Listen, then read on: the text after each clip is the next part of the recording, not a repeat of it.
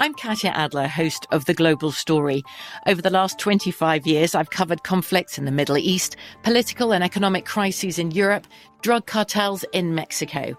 Now I'm covering the stories behind the news all over the world in conversation with those who break it.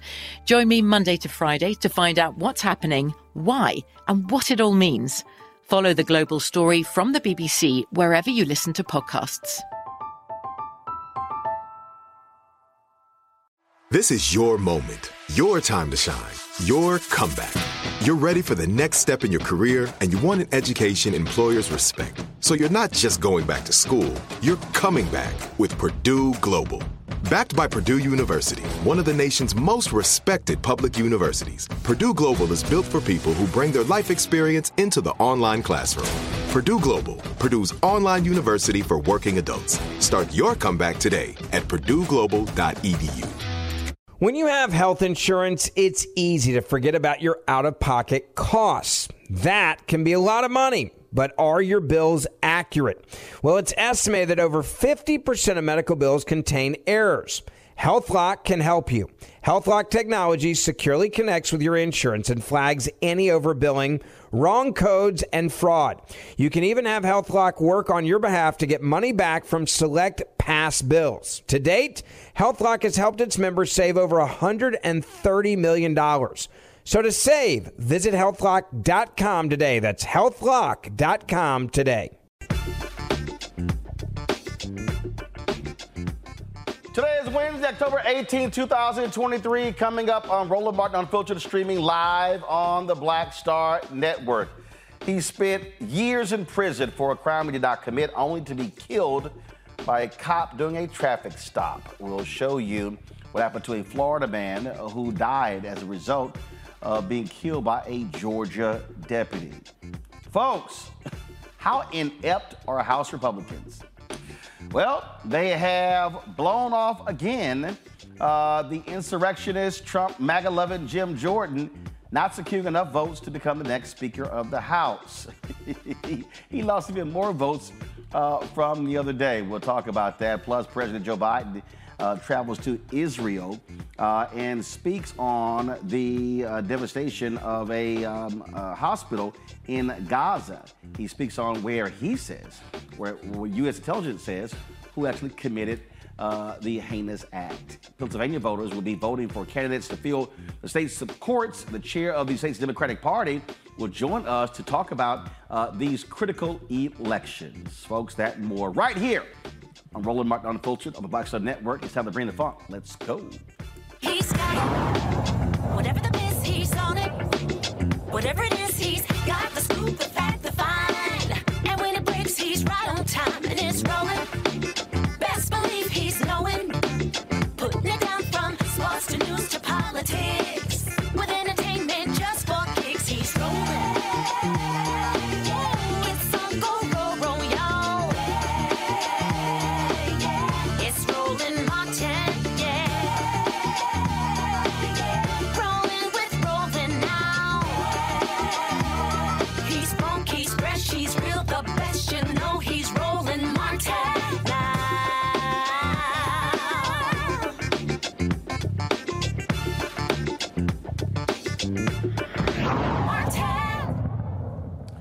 Imagine spending 16 years in prison for a crime you did not commit, and then as you are traveling in another state, you're pulled over for a traffic stop, and you end up dead. That is exactly what happened to 53-year-old Leonard Allen Cure. The Georgia Bureau of Investigation says Cure became violent and assaulted a Camden County Sheriff's deputy after being informed he would be arrested during a traffic stop along I-95 near the Georgia-Florida line. The agency says preliminary information shows the deputy shocked the driver with a stun gun twice and then tried to subdue Cure with his baton before pulling his gun. Cure was stopped for allegedly speeding. The video we're about to show you is triggering to some folks, so we ask you to turn away at this moment so you do not have to actually see this video before I play it. A little bit more about Cure He was the first person who was freed by the Broward County DA's office as they looked at old cases, and it wasn't long that he was out. And so I'm going to show you again. It's about a 12-minute video. I'm not going to show you the whole video, but here is this encounter in Georgia. Step out. Step out. Get out. Get out. Put your hands back here. I ain't doing shit. Put your damn hands back here. Who are you? Staff Sergeant Aldridge, Sheriff's Office. My name is Yahweh. I don't care. Step to the rear of this vehicle. In the name of who? In the name of law of the state of Georgia. Step back here now or you're getting tased. I'm going. Watch me now. Put your hands on the back of that truck. Do you see that? Put your hands on the back of that truck. Back of the truck. Both hands. Turn around. 34, can you send me another unit? One non-compliant. Route 34 at the 8th office. Your name is Officer who? Staff Sergeant Aldridge with the Camden County Sheriff's Office. Who county? Camden County. Put your hand behind your back. Do I have a warrant? No. Excuse me. Either put your hands behind your back because you're getting tased. I'm telling you that right now. Why am I getting tased? Because you are under arrest for speeding and reckless driving. I'm not driving. Nobody was hurt. How was I speeding? You passed me doing 100 miles an hour. Okay, so that's a speeding ticket, right? Sir, tickets in the state of Georgia are criminal offenses. I don't have a ticket in Georgia. You do now? Why? You passed me doing 100 miles an hour. Offense and what? Am I going Hands behind your back. Yes, you are going to jail. Hands behind your back. Put your hands behind your back.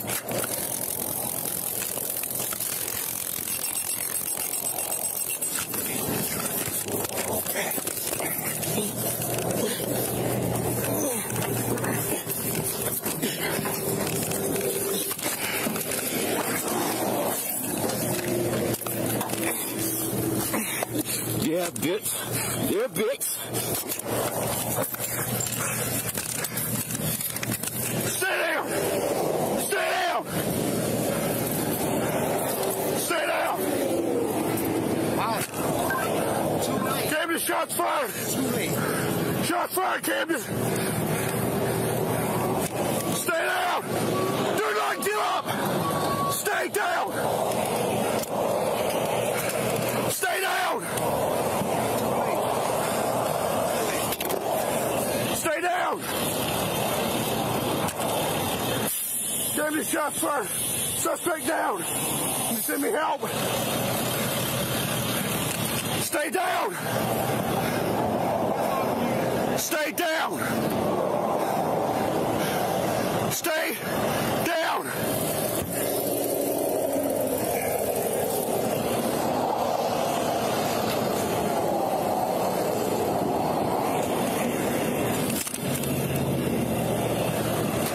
Camden, are you clear?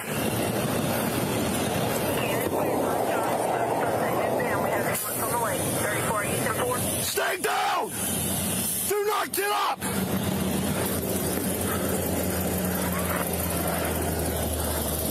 You all right? You got backup coming? Yeah.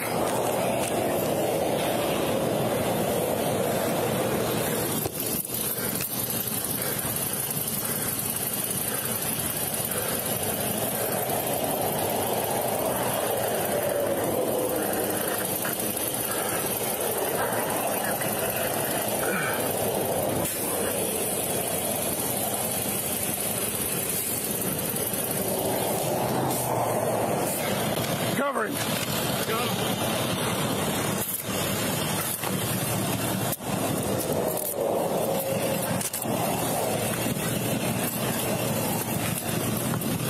So, folks, Cure was freed in 2020 for wrongful conviction. In 2004, he was convicted for armed robbery and armed robbery with a firearm and assault.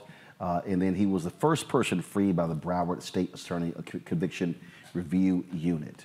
One want to bring my panel here.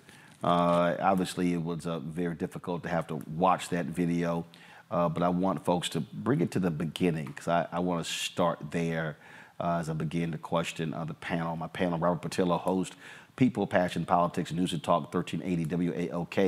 Out of Atlanta, Rebecca Carruthers, Vice President at Fair Election Center here in D.C. Joe Richardson, civil rights attorney out of Los Angeles. All right, so I want to start the video from the beginning because that's where I want to start our perspective. So press play.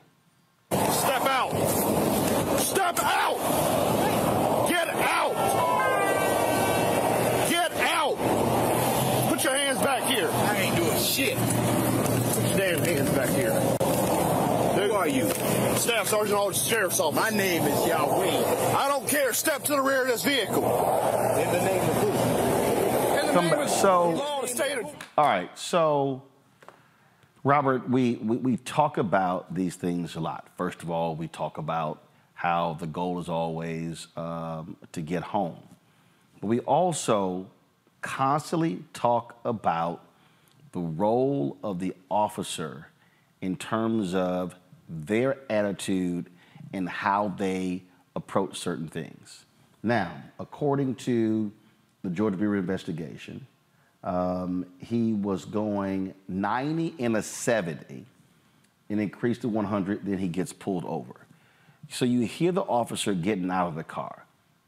We all see it, we all hear it. So the officer is already at a 9-10. That's how the whole thing starts. He encounters Cure, who obviously is agitated for getting pulled over. Does the officer lower temperatures? Nope. They actually go higher. Your thoughts? Well, one, I've done traffic tickets in Atlanta since, in the state of Georgia since 2009. A super speeder ticket is a very serious offense, but it does not carry the death penalty in the state of Georgia. I think that's where we have to begin this inquiry, because when this officer exited the vehicle, he was clearly already belligerent. I've very rarely seen a situation where the officer starts yelling from, 100 feet away, get out of the vehicle, so somebody can hear you on a busy highway. Also, the officer did not articulate a reason when he wanted him to exit the vehicle during a traffic stop. There was no indication of substances. There's no indication of weapons being used. It's a simple traffic stop for somebody going 90 or 100 miles an hour. You write them a ticket and then send them about their way. So there has to be some investigation as to why this police officer not only did not de-escalate, why they sought to actually escalate the situation going forward. And this is a horrible thing that the African-American community has to go through continuously. This type of trauma porn traumatizes communities, turns people against law enforcement. When we talk about this conversation around criminal justice reform, law enforcement cannot abdicate their duty as professionals to act professionally, to treat people equally. And I dare say if this wasn't a older African-American gentleman riding with a wife beater on, more maybe this officer would not have that same attitude when they're getting out of the vehicle and escalating the situation. We have to start rooting out racial profiling, racial biases from policing, or else we're going to continue to see the number of police homicides increase as opposed to decrease. So, Joe, it's interesting. So the police officer says you were going 100 and you passed me by. I remember being on a 2-lane highway leaving Bryant College Station, Texas, going back to my home in the Dallas-Fort Worth area. And I remember driving, I was in a Mazda Miata. And I remember driving and I pull up on the side of a car. And then I realized it's an officer. Well, hell, I'm already speeding, so I go ahead and speed up. All right. So the officer pulls me over, okay? And he purchased my car, and he said, "You really went past me?" I was like, "Yeah, I'm gonna hurry to get home." Now here's what happened here. The officer didn't get out of his car yelling and screaming. The officer didn't get out of his car and demanded I get out. So what jumps out at me is, if you're a police officer, why do I need to yell for you to get out of the car? In fact, stay in the car. I've seen other police officers say, hey, put your hands on the steering wheel. Put your hands on the outside. So the moment you yell, get out of the car, that person actually has a greater chance of coming at me in that very moment. Yeah, I mean, there's no question about it. I mean, you have got to set the tone. I think the problem is, building on Robert's point, which of course is totally valid. The problem is the thing that really can keep these situations from becoming deaths are the police doing things that are morally right, not just legally right. There's a question as to how much he followed their own policies. I'm sure that they have policies surrounding de-escalation and all those types of things. But let's say that it's not against the law technically for him to yell when he gets out of the car. But that makes him safer if he doesn't yell. It makes him safer if, and now here we are, Black folks, we don't know what the heck to do. A lot of times we want to sit in the car, of course, and say, okay, here are my hands. They're at the steering wheel. Your folks tell you all the time, make sure everybody can see where your hands are at every time. Call every move you're going to make and or ask before you do anything, as opposed to getting out. There's an argument that more could have happened to this officer with the guy getting out of the car. And then what happens is once he gets out the car, he's not thrilled, but to begin with, he's compliant. He told him to put his hands on the car. He did do so. It seemed like this individual, who's not here to tell the story, of course, wanted to see the officer. And my sense is that's the reason he did that, as opposed to turning around, putting his hands on the car where his back was to the officer. But this is an opportunity still, if not for legal reasons, maybe for legal reasons, but certainly for moral and ethical reasons, to set the tone early so that you don't, put him in a box that makes him defensive, that makes him potentially non-compliant, belligerent, and therefore makes you less likely to have to use some kind of force where somebody doesn't walk away from that incident. The police going above and beyond is frankly what they're supposed to do, to follow the law. But if it's about being safe and staying safe, he would have approached it differently with his tone. He would have only matched that escalation if that escalation was there in the first place. And he may have gotten a very, very different reaction if he played it differently to start. I want to play the video again, but I want y'all to move it forward to. I want you to move it forward. Just scrub forward, and then I'll tell you when to pick it up. So just scrub forward. Okay. Now bring it back. Bring that camera, the body camera. Bring it back. Keep going. All right, stop right there. Now play it from there. Now, folks, here's what you're gonna. Now I'm gonna talk over it. So go play the video. I'm gonna talk over it. All right. So have the sound underneath me. Okay. So you see, he puts his hands up. Then all of a sudden, he's touching the car. Now turn the volume up. You see that? Put your hands on the back of that truck. Back of the truck. Both hands. Turn around. 34 Cannon, send me another unit. One non-compliant. Stop right there. Now I want you to bring it back. Just about 10 seconds. I want y'all to listen to what the officer says when he calls for backup. Press play. 34 Cannon, send me another unit. One non-compliant. Stop right there. Send me another unit. He says he's non-compliant. But the reality is, he actually complied. Now, Did he give him some mouth? Yeah, he did. But he's compliant. Okay, now I want you to go back. Press play, audio up. Route 34, the 8 office. Your name is Officer who? Staff Sergeant Aldridge with the Camden County Sheriff's Office. Who county? Camden County. Put your hand behind your back. Do I have a warrant? No. Excuse me. Either put your hands behind your back because you're getting tased. I'm telling you that right now. Stop right there. Now, I don't know if y'all saw that. Bring it back. You're going to see the officer's left hand. You're going to see a white hand.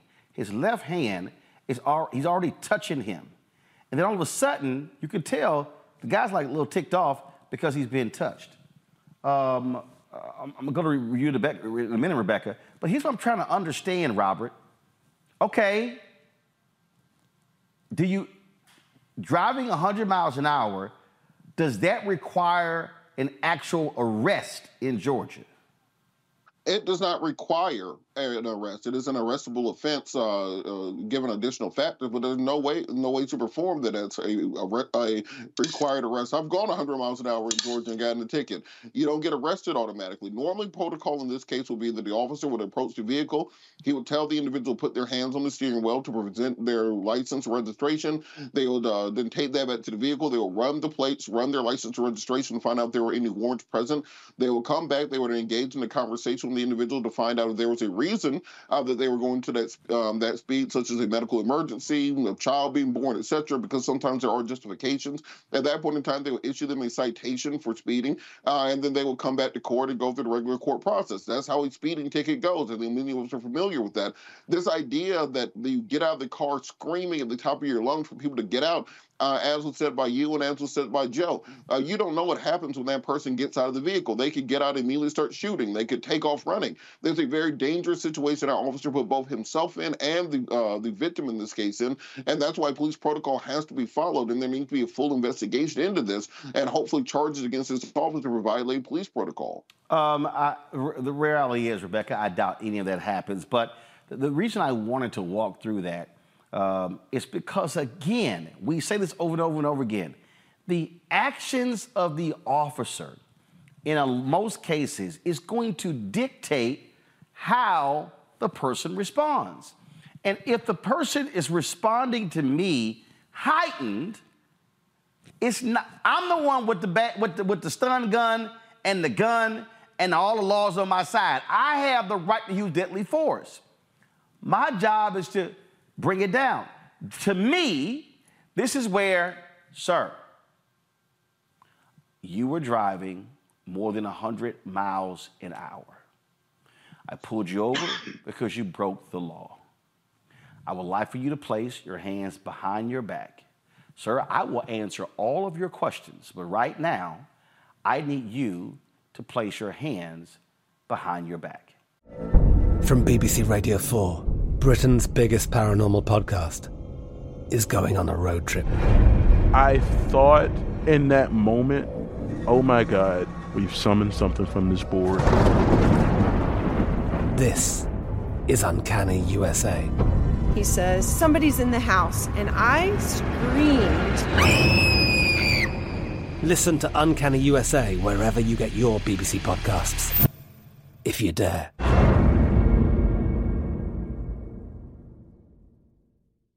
This is it. Your moment. This is your time to make your comeback with Purdue Global. When you come back with a Purdue Global degree, you create opportunity for yourself, your family, and your future. It's a degree you can be proud of, a degree that employers will trust and respect. Purdue Global offers working adults like you over 175 flexible degree programs to meet your specific career goals. These include associate, bachelor's, master's, and doctoral degrees and certificates.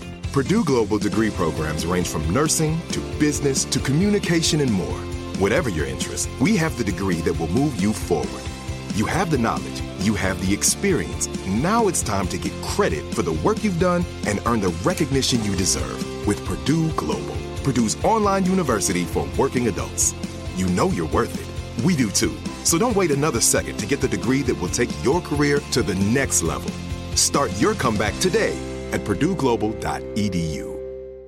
Open a limited-time 11-month certificate at Kemba Financial Credit Union. At 5.25% APY, it's more than triple the national average, plus it's a safe and secure way to grow your money. Visit your local branch or kemba.org/CD for details. Offer expires May 31st, 2024. APY equals annual percentage yield. Restrictions apply. $500 minimum and $250,000 maximum deposit. Advantage status required. Comparison based on bank rate average. Federally insured by NCUA. That's a whole different tone than what we heard this officer use. If an officer isn't capable of pulling someone over for speeding without taking their life, then that person should not be an officer, full stop. One thing that psychology tells us is that nervous systems want to respond to each other. So if you have someone who is heightened, who is very upset, then it's very likely that the person that they're interacting with is also going to match similar energy. The other thing that I think is also important based upon this footage that was released is we then see a third party actually interfering with a stop. We see it appears to be a Brink security officer get out of their vehicle and draw a weapon, a deadly weapon, and enter the situation. And never once did I hear the police officer say, hey, you get back in the car. You are interfering with an active police investigation. I did not hear that. So when we're talking about all the things that weren't done according to protocol, that should also be added to the list. Absolutely, Robert. Again, to our folks who are watching, our responsibility at the end of the day, knowing full well how these cops are, is for us to get home safely. And the moment he starts tasing, the moment Cure begins to push against him, all of a sudden, you know what's about to happen. It was stun gun, baton, and then it was gun. And so obviously, Cure's actions or his reaction, then of course it goes to the next level. But again, officers are going to have to understand your primary job is to de-escalate. Nobody wants to get pulled over. You don't know, he didn't know that this guy has spent 16 years in jail for a crime he did not commit. He didn't know any of that. Nobody likes to get pulled over. But if I'm a cop and somebody is automatically agitated, my deal is, sir, I'm gonna need you to calm down. And look, Roland, we got to stop teaching black folks to treat cops like they're bears or something. They, back away. Do not making sudden movements. Do not anger the bear. Do not do anything to make him aggressive, etc. The police officer is the one who's at work. That's the person who's at their job currently, who has to act in a professional fashion. They're the person who's protected by the color of law. They have the Constitution behind them. They wear the badge that gives them the ability to take human life. They're completely invested to by the state. Your tax dollars pays that person. That puts the onus on and the burden on the police officer to de-escalate the situation. This person has psychological trauma as a result of being illegally detained by their own government for the better part of a generation. That means that police need to take in consideration what they call in torts the eggshell plaintiff, somebody who has a predisposition which may impact their reaction to something. Because of this, police need to be both trained and understand that they have to take each person as they come to them, and therefore they have a duty under law to ensure that they are acting in such a way that will not escalate these situations. There were at least a dozen points that I saw where this officer could have de-escalated this situation. They did not articulate any reason for this aggressive arrest being necessary. They escalated to the point where deadly force was vitiated, and because of that, the burden still falls upon them. And I think we have to get laws in this country that are able to keep up with the new actions of police and the new actions of law enforcement when it comes to discriminating against minority communities, because I guarantee you, if there was a little blonde-haired, blue-eyed college girl in that car going 100 miles an hour, we would not be talking about her being dead right now. And that's the thing, Joe. Again, the beginning of this, frankly, sets up the ending. Yeah, it does. And what's so hard and what has to change is that this predisposition to feel a certain way about a particular person that you're stopping. In this instance, a black man sets the tone for where it starts. Now, we should be pragmatic, but if anything, police officers should be pragmatic and within policy. But if anything, yeah, be pragmatic and have it set the tone. But think of it this way. Maybe just because of the perception that police deal with a certain way, deal with black folks a certain way, that I ought to make sure, while keeping safe, that I go out of my way so that nothing can be said as to me not trying to de-escalate the situation by the book. If any predisposition towards how black folks are or how black folks think, or the statistics related to black folks being at stops and being much more likely to be killed than white folks, which is true, that should have made him pragmatic in the other direction, not pragmatically fearful, yelling to get out of the car when that actually makes him less safe. Unless, of course, that's where he wanted it to go, but pragmatic in terms of saying, I've got to de-escalate this thing for reasons of actuality and reasons of perception. This is the dash cam video here, and you saw again how Cure was driving. I mean, he's driving. I mean, look, guys, I've been on highways a lot. I've seen people drive this way, and then all of a sudden you see cop pulls up behind him. He's in a far left lane. Then you see Cure signal to get over. So he gets over into the center lane. Then obviously it's a truck there, so he gets back in left lane. He's bypassing all of them to get. And again, normally what happens is you get over on the right side of the highway, and so he's going forward to get past all of them, and so you should see him in a second get over. So he gets over, gets to the center lane, right lane, and now he pulls over. Go to the beginning of that video. Again, I want to see the beginning. So this is the beginning of the video. And remember, he said, "Oh, you blew past me." Pull the audio up.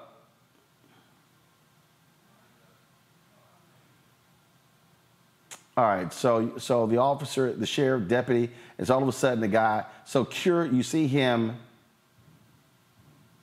All right, now, okay, so do me a favor. Stop right there. Now I want you to go back and play the body cam video, because again, I want you to hear what, go back to the beginning of it. I want you to listen to what this deputy sheriff said. Play. Step out. Step out. Get out. Get out. Put your hands back here. I ain't doing shit. Put your damn hands back here. Who are you? Staff Sergeant Aldridge, Sheriff's Office. My name is Yahweh. I don't care. Step to the rear of this vehicle. In the name of who? In the name of law of the state of Georgia. Step back here now or you're getting tased. I'm going. Watch me now. Put your hands on the back of that truck. Do you see that? Put your hands on the back of that truck. Back of the truck. Both hands. Turn around. 34 Cannon, send me another unit. One non-compliant. Go out of unit, Route 34, the 8 open. Your name is Officer who? Staff Sergeant Aldridge with the Camden County Sheriff's Office. Who county? Camden County. Put your hand behind your back. Do I have a warrant? No. Excuse me. Either put your hands behind your back or you're getting tased. I'm telling you that right now. Why am I getting tased? Because you are under arrest for speeding and reckless driving. I'm not driving. Nobody was hurt. How was I speeding? You passed me doing 100 miles an hour. Okay, so that's a speeding ticket, right? Sir, tickets in the state of Georgia are criminal offenses. I don't have a ticket in Georgia. You do now? All right, here we go. So again, he said you went past me 100 miles an hour. Again, the actions of the officer can determine the end result of a traffic stop. And nearly every time we talk about a black man being shot and killed at the hands of the police, it's a traffic stop. As Robert said, that's a ticket. It's a ticket. But now a family is planning a funeral. And the likelihood this officer getting off is probably 100%. Because they're going to say he resisted, cop had gave him proper warning, he had no choice. But I keep saying, cops have got to learn to start with de-escalation and not with escalation. Gotta go to a break. We'll be back on Roland Martin Unfiltered right here on the block. Next on The Frequency with me, Dee Barnes, actress, writer, and advocate Rae Dawn Chong is here to discuss her childhood and break down her life in Hollywood, a show you don't want to miss. Well, even at my peak when I was getting a lot of stuff, as soon as I was working a ton, I heard people whispering, "Oh, we don't want to pay her because we're giving her a break." Only on The Frequency on the Black Star Network. Pull up a chair, take your seat. The Black Tape with me, Dr. Greg Carr, here on the Black Star Network.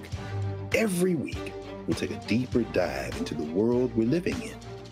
Join the conversation only on the Black Star Network. hatred on the streets. A horrific scene, a white nationalist rally that descended into deadly violence. White people are losing their damn minds. An angry pro-Trump mob storms the U.S. Capitol. We're about to see the rise of what I call white minority resistance.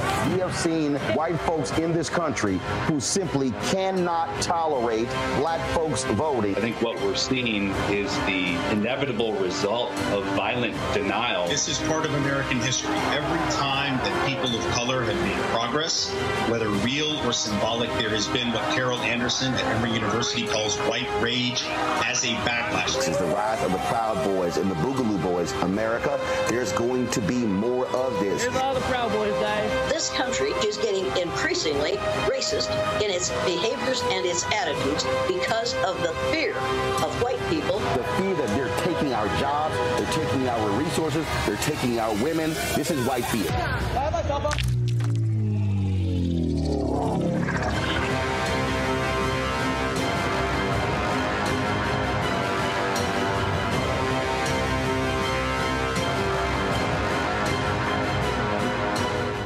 Essence Atkins. Mr. Love King of R&B, Raheem Devon. It's me, Sherry Shepherd, and you know what you're watching. You're watching Roland Martin, Unfiltered.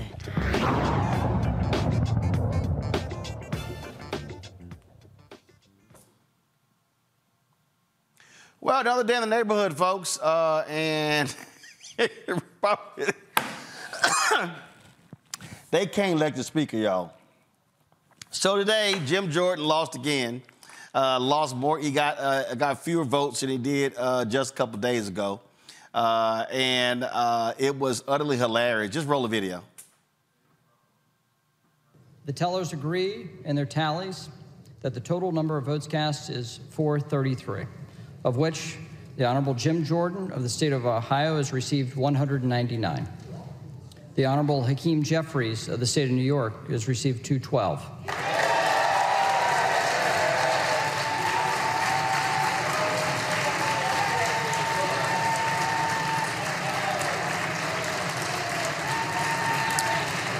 The Honorable Kevin McCarthy of the state of California has received 5. The Honorable Byron Donalds of the state of Florida has received 1. The Honorable Tom Emmer of the state of Minnesota has received 1. Lee Zeldin of the state of New York has received 3. The Honorable Steve Scalise of the state of Louisiana has received 7. The Honorable Mike Garcia of the state of California has received 1. Candace Miller of the state of Michigan has received 1. John Boehner of the state of Ohio has received 1.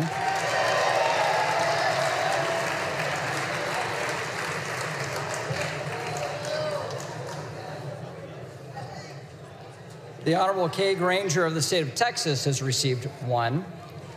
The Honorable Bruce Westerman of the state of Arkansas has received 1.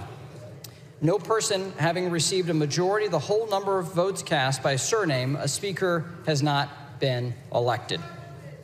Pursuant to Clause 12A of Rule 1, the chair declares the House in recess, subject to the call of the chair. Okay, I know some of y'all at home are laughing just like I am. Keep in mind, the Constitution does not require that a Speaker of the House actually be a House member. So you heard John Boehner. He's a former House member, former Speaker of the House. And so anybody, I mean, any one of us could actually be voted upon as Speaker of the House. Just want to let you know that. But if you want to see how deranged these people are, this is former Speaker Kevin McCarthy. Yesterday, but I want to hear y'all who he's blaming for the problem. This is too funny. McCarthy. Let's listen to Kevin McCarthy here. Now we have rules. We don't have to be stuck on the floor. The interesting part is why we're here. Every single Democrat voted to stop one branch of government. They created this. From BBC Radio 4, Britain's biggest paranormal podcast is going on a road trip. I thought in that moment, oh my God, we've summoned something from this board. This is Uncanny USA. He says, somebody's in the house, and I screamed. Listen to Uncanny USA wherever you get your BBC podcasts, if you dare.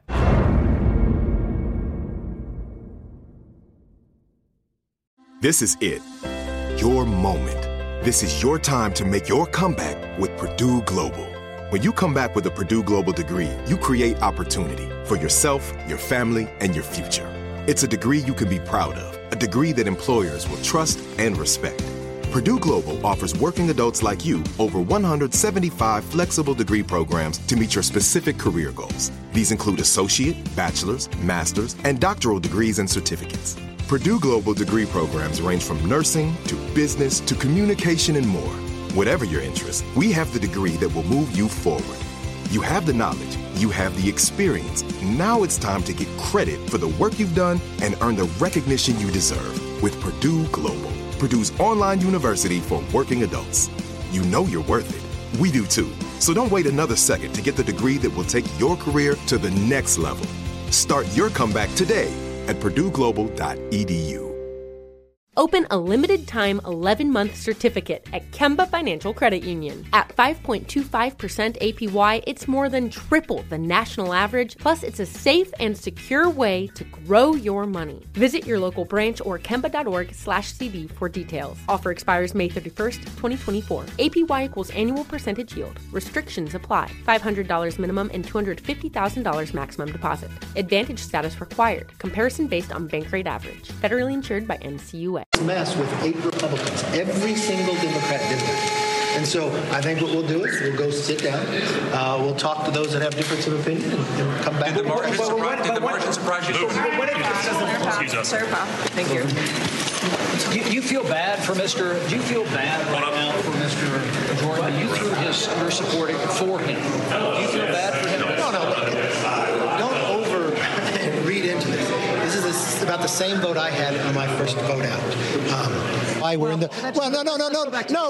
Let's go back to how I got here. We wouldn't be here if every single Democrat didn't vote with 8 Republicans to shut this place down. That's it. No, Republicans voted against Jim Jordan today on the floor, including 2 votes from somebody who's not even a member anymore. Every single Democrat and 8 Republicans voted to shut down one branch of government. That is why we're here today. There's no other reason why we're here today but because of that. Now we had a vote on the floor. It didn't get to the whole point. Now we'll take a break, talk to people, and come back and solve it. So how long? Is this going to be today? Well, I'm confused. That's sort of like, that's sort of like me being in a Panhellenic meeting and I go, look, we lost the vote because the Omegas and the Kappas voted against us. And if Alphas voted against us, I'd be like, how you complaining about them when your own members voted against you? That's literally where these people are at now. So the new talking point for them is, this went badly because those damn Democrats, they're the ones. How dare they vote against us? Not we can't get our act together. Not we don't know what the hell we doing. No. We gonna sit here. We gonna blame the other party. Same thing happened on CNN. This is so hilarious, y'all. I saw this earlier. I had to play it for you. Watch this. Austin Scott, who lost the conference nomination to Jordan last week, but is now firmly behind Jim Jordan. Sir, thanks so much for being with us. Should he keep going? Should Jim Jordan continue as his aides say he will? Oh, yeah, I think he's going to continue. And if you remember what happened last time, I think it took Speaker McCarthy somewhere around 14 rounds. Brianna, we shouldn't be in this position. I mean, 208 Democrats voted with 8 Republicans to put us here. But let me ask you, sir, McCarthy was never in a hole this deep. I'm sorry? McCarthy was never in a hole this deep. But Speaker McCarthy was elected, and he was the Speaker of the House. He was the largest Republican fundraiser ever for us as House Republicans. I mean, the Democrats knew what they were doing when they put up 208 votes to take him out of the speakership, and that's what created the current situation that we're in. So then we had a conference meeting. They didn't take him out of the speakership. I mean, you guys are the majority. But you guys are the majority, right? 96% of the votes came from Democrats, though, Brianna. I mean, just factually speaking, there were only 8 Republicans, and there were 208 Democrats. I mean, 208 Democrats. But, sir, who's in the majority? Well, the Democrats were the majority of that vote, and when we have a very who's in the majority in the House of Representatives?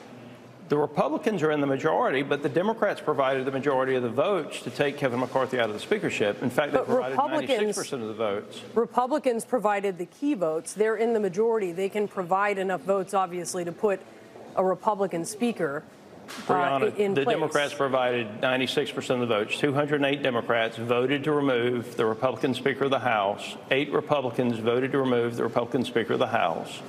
So 96% of the votes came from Democrats to remove the Republican Speaker of the House. I will say I find it the largest fundraiser that we've ever had. They knew what they were doing. It's some interesting verbal gymnastics. I will give you that. But I want to talk about the future here. What do you mean gymnastics? I'm just talking about the facts. 208 Democrats voted. They were the vast majority of the vote to take Kevin McCarthy out of the speakership. Well, I'm talking about how it works. And that is that the majority in the House of Representatives, your party is responsible for electing the speaker, not the Democrats. We are. Do you think, can I ask you this, do you think that there's going to be another vote today? Because we're uncertain on that. I absolutely believe there will be another vote today. And, you know, I don't know exactly what time that will be, but I'm not sure what I'm missing here with you, because 208 Democrats voted with 8 Republicans to take the largest Republican fundraiser out of the speakership.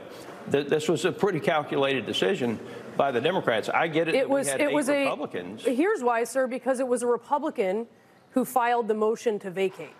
It was a Republican that had very, very personal differences with Kevin McCarthy.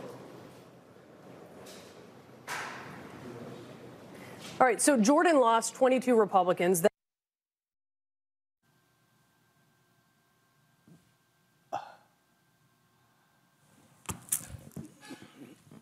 So, Rebecca, what he's saying is, damn it, they have too much unity. And we don't. So it's their fault. They're unified. And these are the same people who are going from school board meeting to school board meeting, determining what curriculum is being taught to students. And they can't even do math, you know. And he's also that guy, that particular guy, Congressman Scott, is going to get reelected again in Georgia. So there's a part of me that really wants Hakeem Jeffries to take out an ad in the Washington Post tomorrow and say, hey, look, this is the prisoner's dilemma. I got 5 slots for y'all. The first 5 Republicans who come over and decide that you're going to go ahead and coalesce with the Democratic caucus, we're not going to run anyone against you. Like right now, there's 18 Republicans who are in Biden districts. I do think there could be a deal that could be cut to actually make Hakeem Jeffries the Speaker of the House in this particular Congress. I'm not sure if Democrats actually want to help Republicans solve this issue, but I think it would be. And I don't think they should help Republicans solve this issue. But I will say I personally would rather a Speaker Hakeem Jeffries in this particular Congress than a Speaker fill in the box on the other side. So I do think that is something that could be on the table. I'm just not sure if strategically, if Democrats think it's a good idea. They might think that, hey, if we allow Republicans to continue to flounder, that guarantees that we get back the majority November 2024. And that is a deferred calculation. Or they could calculate now and figure out if it's worth actually getting that speakership in this Congress. President Biden was on the plane, and he got asked this question here. I'm feeling what he had to say. Do you have a view of Jim Jordan's current predicament and unable to secure the speakership? I ache for him. No. Zero. None. Mr. President? He said, I ache for him. No, zero. Hell no, Joe. I ain't helping y'all with a damn thing. If I'm Hakeem Jeffries, I'm gonna sit over there and chill. I'm going to let them introduce me again. I'm going to keep getting my 212. I'm going to let them fools over there look stupid every day. You keep asking me these questions where I have to answer by quoting Bishop Bullwinkle.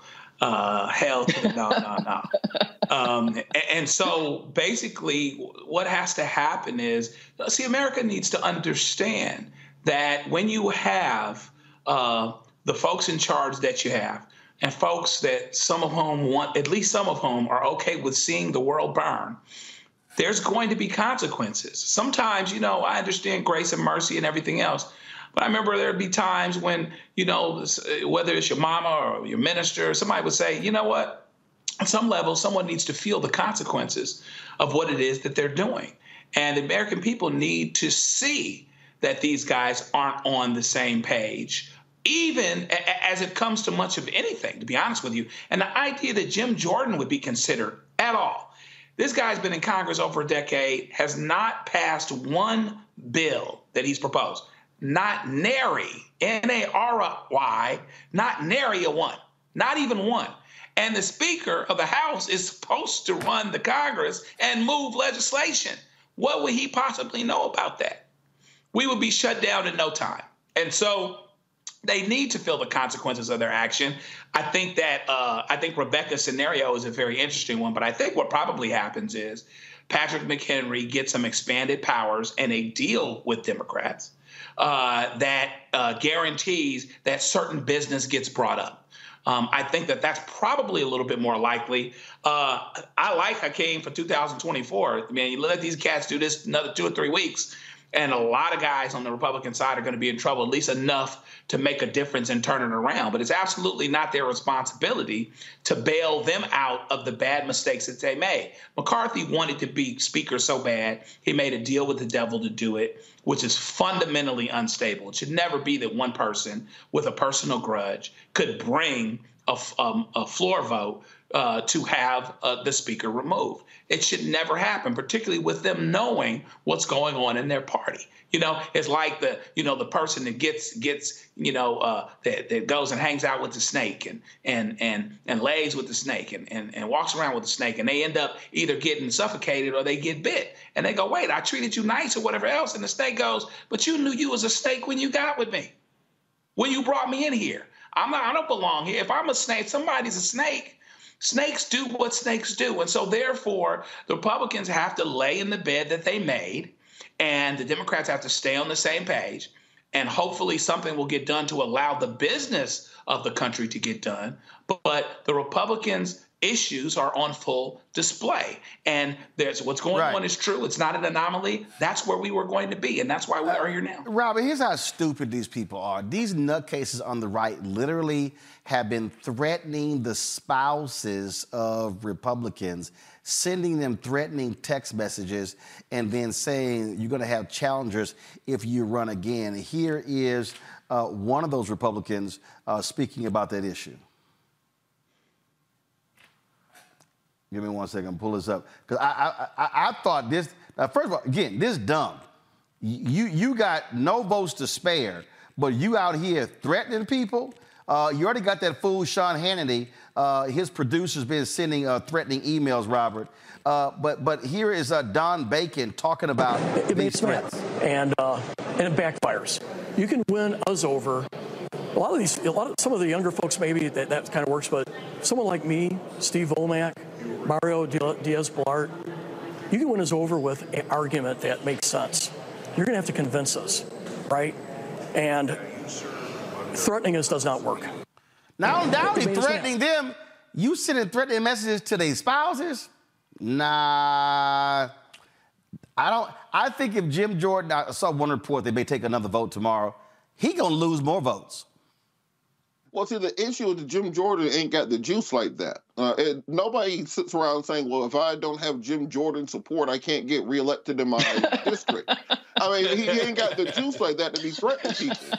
And so, of course, I'm going to take umbrage if somebody who comes threatening me when I know you ain't got it like that. Yes, we're going to have – if it was Nancy Pelosi who says to a freshman, look, if you don't support me, you're not getting reelected, she got the juice. So you know you have to get in line. He does not. But as much as I would love to be a political nihilist in this situation and watch Republicans burn themselves to the ground, the problem is we're on the same plane with them. So they go down, we go down also. We have a federal government that will close down in less than 30 days unless there's a continuing resolution or a budget deal. We're entering into the fall or into the winter of a before election year, meaning that whatever business of this country needs to get done by the week after Thanksgiving, or it ain't getting done. So that means everything from a continuing, from a omnibus spending bill that's going to have to get done. That means social services. That means setting up the budgeting for next year. So we have some actual adult things that need to get done, in addition to two wars going on internationally where the United States is supposed to be the hegemonic power of the world. So as much as it will be fun to watch Republicans self-emulate as much as possible, I think that coalition speaker has to happen. Jim Jordan is not going to be able to bring together the Republican Party, but I do think Hakeem Jeffries can find 5 swing state Republicans and carve out a governing coalition. You can get a governing coalition in the Senate. You can get a governing coalition in the House. Regardless of who the speaker is, you have to find a way to get things done, because otherwise it's one thing to watch their plane go down. It's another thing when you're on the same damn plane with them and not willing to go down the ship because of them. Ain't happening. Ain't 6 Republicans going to cross that aisle to vote for Hakeem Jeffries. Not necessarily to vote for Hakeem. Just to make the point clear. There's been some talk about Boehner, Liz Cheney, other individuals who could be a coalition speaker just to get the things going. I'm going to tell you right now. Listen. Congressman Hakeem Jeffries. I think there's a deal. Hold 1 second. Congressman Hakeem Jeffries has been very strong in holding his caucus together. There is no way in hell all 212 Democrats will vote for Liz Cheney. Nope. Now, I know that's cute. No, not her. I know it's... No. What I'm saying is her name has been touted as a compromise speaker candidate. I'm telling you right now, 212 Democrats are not going to hold strong and let her ass become House Speaker. Just because... Nor should they. Just because she showed some strength when it came to January 6th. Nah, that ain't happening. Rebecca, go ahead. I mean, Liz Cheney should not even be in contention. She is a Cheney, and her dad is her dad. We cannot have a Cheney as the Speaker of the House. That's just a no-go. I do think that there is a world where a deal could be cut. At this point, it just has to get to 217. I think the real possibility of those 18 Republicans, there is a very real possibility that at least half of them aren't going to come back unless they have some type of support. And so one thing that we've noticed out of this Republican caucus is that they crave power. That's the reason why McCarthy even got the position that he got. It's the reason why Mike Gaetz has been doing what he's been doing. It's the reason why we've seen Boebert or MTG acting the way they've been acting, because it's craving pure power. So the idea of not returning back to Congress is enough for some people to go ahead and cut a deal. It's the reason why I'm calling it the prisoner's dilemma. Because if Hakeem Jeffries says, hey, look, the first 5 people who come to me and cut a deal, I will cut a deal with you. If you were number 6, you don't get a deal. You got to put some fire under them and let them know there is a deal. It's a limited time only, but you have to come to me. You have to come to me, in the next 12 hours. I do think there is a world in which that could happen. I don't know that happens, but I think it don't. It don't. Ain't happening. I'm telling you right now. If you're the Democrat, I get this whole thing as, we got to do the people's bit. Listen, when people are shooting at each other, this is what you do. You duck. You go, y'all done? No, they ain't done. Then you wait to see how everybody got shot. That's what you... From BBC Radio 4, Britain's biggest paranormal podcast is going on a road trip. I thought in that moment, oh my God, we've summoned something from this board. This is Uncanny USA. He says, somebody's in the house, and I screamed. Listen to Uncanny USA wherever you get your BBC podcasts, if you dare.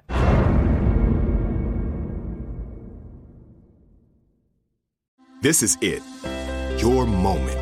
This is your time to make your comeback with Purdue Global. When you come back with a Purdue Global degree, you create opportunity for yourself, your family, and your future. It's a degree you can be proud of, a degree that employers will trust and respect. Purdue Global offers working adults like you over 175 flexible degree programs to meet your specific career goals. These include associate, bachelor's, master's, and doctoral degrees and certificates. Purdue Global degree programs range from nursing to business to communication and more. Whatever your interest, we have the degree that will move you forward. You have the knowledge, you have the experience. Now it's time to get credit for the work you've done and earn the recognition you deserve with Purdue Global, Purdue's online university for working adults. You know you're worth it. We do too. So don't wait another second to get the degree that will take your career to the next level. Start your comeback today at purdueglobal.edu.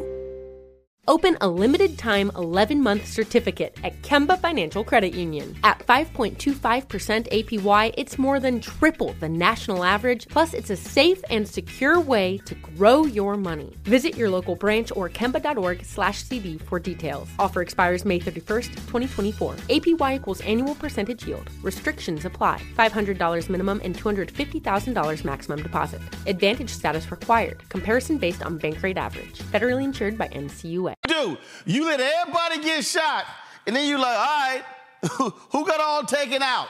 That's how you respond. You don't get in the way of a gun battle. And these fools are picking each other off day by day.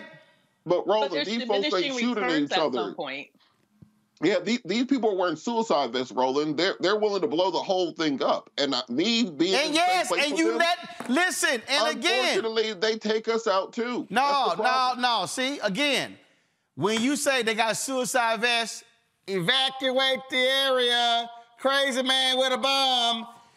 Again, this is about power. You let them blow the joint up. You do that. It affects the House. It affects the Senate. It affects the presidency. Again, the smartest play of the Democrats so far has been to be strong with 212.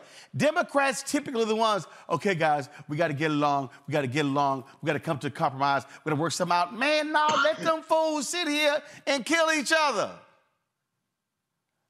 At some point, Roland, if this can stay 3 weeks from now, 4 weeks from now, we're in the same place. What happens then? At some point, guess what? We're going to have a different returns to Democrats. You don't wait. So what is the power play for Democrats? You don't short circuit it. If you gotta you gotta allow this thing to play out over 3 weeks, you let it. You sit back and go, okay, 2 weeks, okay, 1 week. Now it's crunch time. But I ain't getting in the way right now. I'm gonna let them fools take each other out. I'm going to allow insanity to be exposed. I'm going to allow them going on television, trashing each other. I'm going to allow them dogging each other out. I'm going to let that thing happen, and I'm going to sit here and say, we united. What y'all want to do? This is almost like 2010 Tea Party. Remember remember the November 2010 election when you had the wave where you had a bunch of Tea Partiers who got elected, and many of them are no longer in the Congress. But the whole point of that Tea Party was to actually stop STEMI and to paralyze the Congress. Yes. So right now we're actually seeing the dreams of the Tea Party. We see Congress completely shut down. Yes. Nothing's happening. Is that actually good for democracy? Yes. Okay, listen, guys. I know Democrats love abiding by that Michelle Obama, when they go low, we go high. Hell no. When they go low, you go lower. No, this is about the future of the country. And you let them people, you got folks walking around and talking about, well, look at the moderate Republicans. Ain't no moderate Republicans. They don't exist. You let the crazy be exposed. That's all you do. I ain't sitting here doing nothing. I'm going to let them fools go. And if it goes another week, if it goes 2 weeks, if it goes 3 weeks, now the onus is on them. Democrats can say, we ready. 212 on our side. 5 of y'all come over. We got a speaker. Y'all can't get y'all act together. So guess what? Who's going to get blamed for the government shutting down? The fools who couldn't elect the speaker, the fools who couldn't get along, Matt Gaetz who got rid of McCarthy, then they couldn't elect Scalise, then they couldn't elect Scott, and they couldn't elect Jim Jordan. What they want to do? Man, don't get in the way of somebody losing the game. You don't get in the way. But extreme Republicans have a lot of support from their. Right? So a lot of the extreme Republicans have tremendous support from their primary Republican voters who are willing to back this. So I don't think we're going to see folks in Scott's district who's going to connect and say, "Oh, well, I'm not getting my particular benefits because of Scott." That's not going to happen. Listen, I think there are 18, even McCarthy's district. There are 18 Republicans who won in districts that Biden won. You do nothing because they are going to feel the pressure. That's why you don't do nothing. Real quick, Joe, before I go to break, real quick. That's why I think somebody from that space comes to the Democrats and a deal gets done related to McHenry. That's what I think is the most likely scenario, because they're going to need. We all need to do something, but they're going to be the ones that are going to feel the pressure of not being in Congress anymore. And I think look for that to happen. It's unprecedented in a way. It's been a while, but desperate times calls for desperate actions. Listen, I'm telling y'all right now, if any of these Republicans was sitting here trying to reach Democrats, trying to get them to bail them out, man, you don't do nothing. You let crazy be crazy. In fact, if they even called me, all I do is be sitting here like, we ain't even gonna have this conversation. I'm gonna let y'all just go ahead and be nuts. And then, matter of fact, if I'm the Democrats, just go ahead and put this on.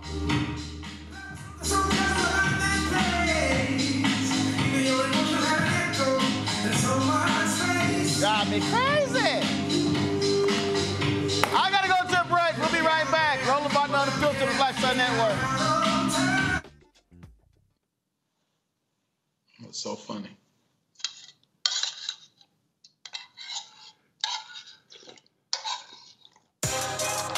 Peace, I'm Faraji Muhammad, host of The Culture. And brothers, we need to talk. There's been much discussion about the state of the black man in our community. Whether it's in politics, education, or in the home, my brothers, we are struggling to lead the way, which is why The Culture will be hosting the Black Men Summit, where we'll be redefining and celebrating black manhood. This special series will kick off on the 28th anniversary of the historic Million Man March on Monday, October the 16th at 4 p.m. Eastern Time. I'll be talking to some of Black America's most prolific, dynamic, thought-provoking black men activists, scholars, and leaders about our role, our power, and our future. So tune in and join the conversation as an online culture crew member for The Culture's Black Men Summit, redefining and celebrating black manhood. Starting Monday, October 16th through Friday, October 20th, 4 p.m. Eastern Time each day, right here, exclusively here on the Black Star Network.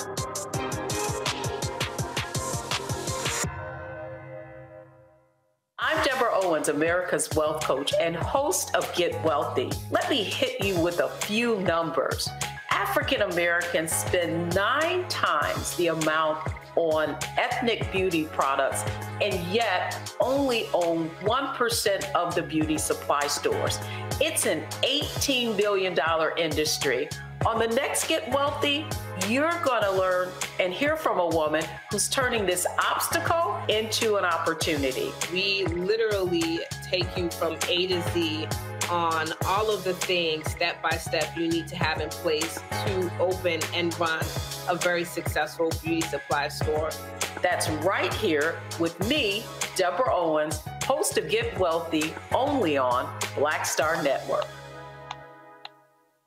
What's up, everybody? It's your girl, Latasha from the A. And you're watching Roland Martin Unfiltered.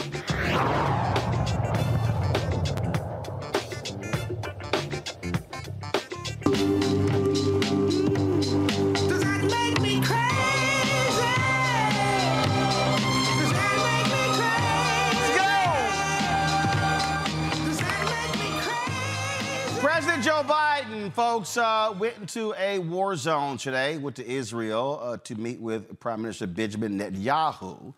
He was supposed to, of course, be having a summit in Jordan, but because of the hospital strike that where folks were killed, that summit with the head of Jordan and the head of the PLO was actually canceled. Now, Biden warned those factions about attacking and promised to ask Congress for an unprecedented support package for Israel's defense later this week. Here's some of his remarks. The state of Israel was born to be a safe place for the Jewish people of the world. That's why it was born. I've long said, if Israel didn't exist, we'd have to invent it. While it may not feel that way today, Israel must again be a safe place for the Jewish people. And I promise you, we're going to do everything in our power to make sure that it will be. 75 years ago, just 11 minutes after its founding, President Harry S. Truman and the United States of America became the first nation to recognize Israel. We've stood by your side ever since. We're going to stand by your side now. My administration has been in close touch with your leadership from the first moments of this attack. We're going to make sure we have what you need to protect your people, to defend your nation. For decades, we've ensured Israel's qualitative military edge. And later this week, I'm going to ask the United States Congress for an unprecedented support package for Israel's defense. We're going to keep Iron Dome fully supplied. Mr. McManus, Allison is the Senior Director of National Security and International Policy for the Center for American Progress. Allison, glad to have you here. Allison, here's one of the things that's real interesting here. There were a number of Jewish protesters today in the Cannon building. They were in front of the White House yesterday. Vice President Kamala Harris yesterday was asked about this by a college student with regards to the occupation of Gaza. A lot of young folks on college campuses have been very critical of Israel. President Biden has to walk a serious tightrope here, proclaiming support for Israel, but he's also risking a lot of folks here at home who have a differing view of the occupation. Thoughts? Yeah, thanks so much for having me tonight, Roland. I wish I could say that it's a pleasure to be on the show, but, I do think I have to acknowledge the reason, obviously, that we're having this conversation is because there's been a great deal of human suffering and suffering that continues. It's funny that you mentioned the tightrope. I actually had drafted, some notes and thoughts, before coming on tonight, and tightrope is in my notes in terms of what Biden and the administration need to walk in both expressing support for Israel's right to defense, but also, ensuring that we don't see unnecessary escalation, because I know that for the Biden administration, this escalation could be, it's a real concern thinking about spillover. The point that you raise also in terms of, the concerns maybe that the American public has about the situation. I mean, we've really seen polarization, I think, in terms of the public sentiment, but also a lot of moderate voices that I think are acknowledging the fact that this was a really brutal terrorist attack, that Hamas is a threat and remains a threat right now to the security of Israelis, and that's something that Israelis feel. But also, that there's a way to bring perpetrators of these attacks to justice that doesn't have to mean collective punishment. It doesn't have to mean the displacement of millions of Palestinians. It doesn't have to mean attacks on civilians. It doesn't have to mean civilian casualties. So I think it's important to keep that in mind, that there is a way to, maybe not think about this as a tightrope, but actually think about this as a moral and strategic imperative that, the U.S. really pushes Israel and encourages Israel to respond in a way and to defend itself in a way that is in keeping with international humanitarian law, that minimizes civilian casualties, that avoids collective punishment. Again, that this is not just, the right thing to do because Palestinians are not Hamas, but also that, if Israel really does want to bring home hostages, want to prevent the spread of the conflict and want to prevent, a cycle of violence, that's really pragmatically what's necessary as well. I have been just again watching so much here. I mean, you've got Penn, Harvard, Columbia. You've got donors saying they're going to be holding their money, pulling their money because the university is not responding appropriately. You got people who are saying we're not going to be hiring any of those students who signed those letters. Now you've got people. People are. I mean, these people were trying to break. People were blasting Alicia Keys because she answered the question about paragliding. They trying to say, "Oh, she's wearing the Hamas colors." I mean, you literally have these battle lines that are being drawn, and now you have President Biden. They're talking about an unprecedented aid package. You already got a bunch of people who are angry with the billions that we've sent to Ukraine. If this Congress approves sending 10, 20, 30 billion, whatever, to Israel, you're going to have you're going to have people who are saying absolutely that's the right position. Others saying that's absolutely the wrong position. And so, 2023 is not 2003 in terms of the worldview and how people are responding to this attack and this war that we're now looking at.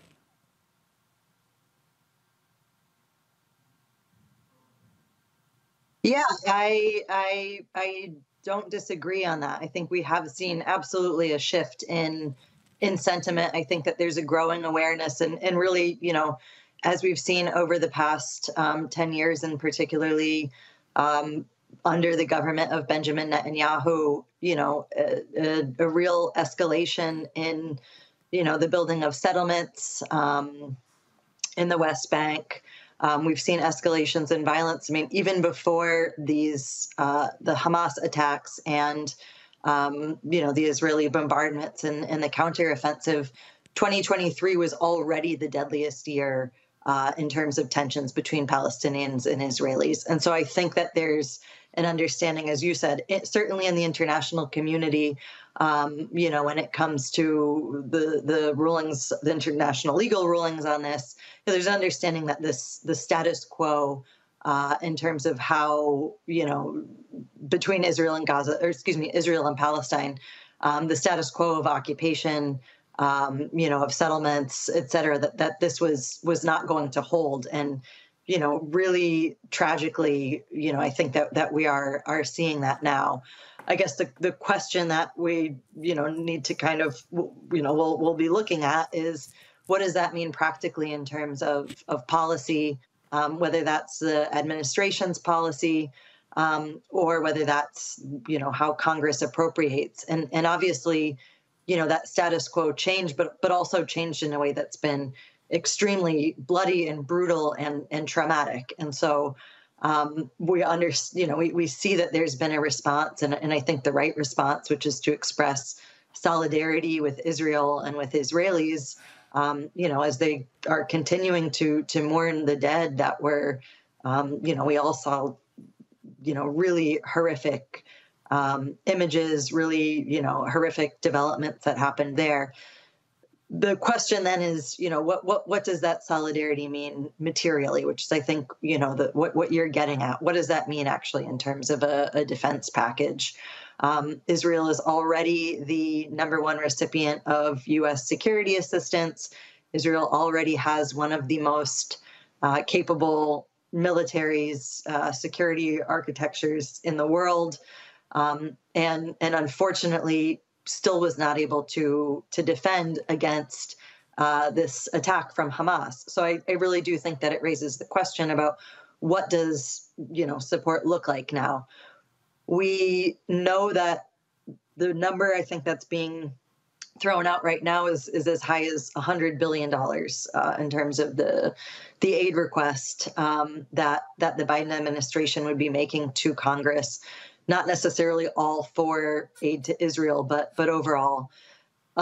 Congress is going to need to consider that. And I think that the sentiments in Congress are, again, support for Israel's right to defense, and understanding that, again, perpetrators need to be brought to justice. But if that budget request includes offensive weapons, I think it's going to be much, much harder for Congress to look at a military aid package that would have any kind of, offensive weapons and to pass that. So, and of course, that's leaving aside like a whole other set of questions around, what legislation Congress is going to be able to pass. And I know you just had the segment about the, let's call it the mess that's happening in the House. So I think a lot of questions really about,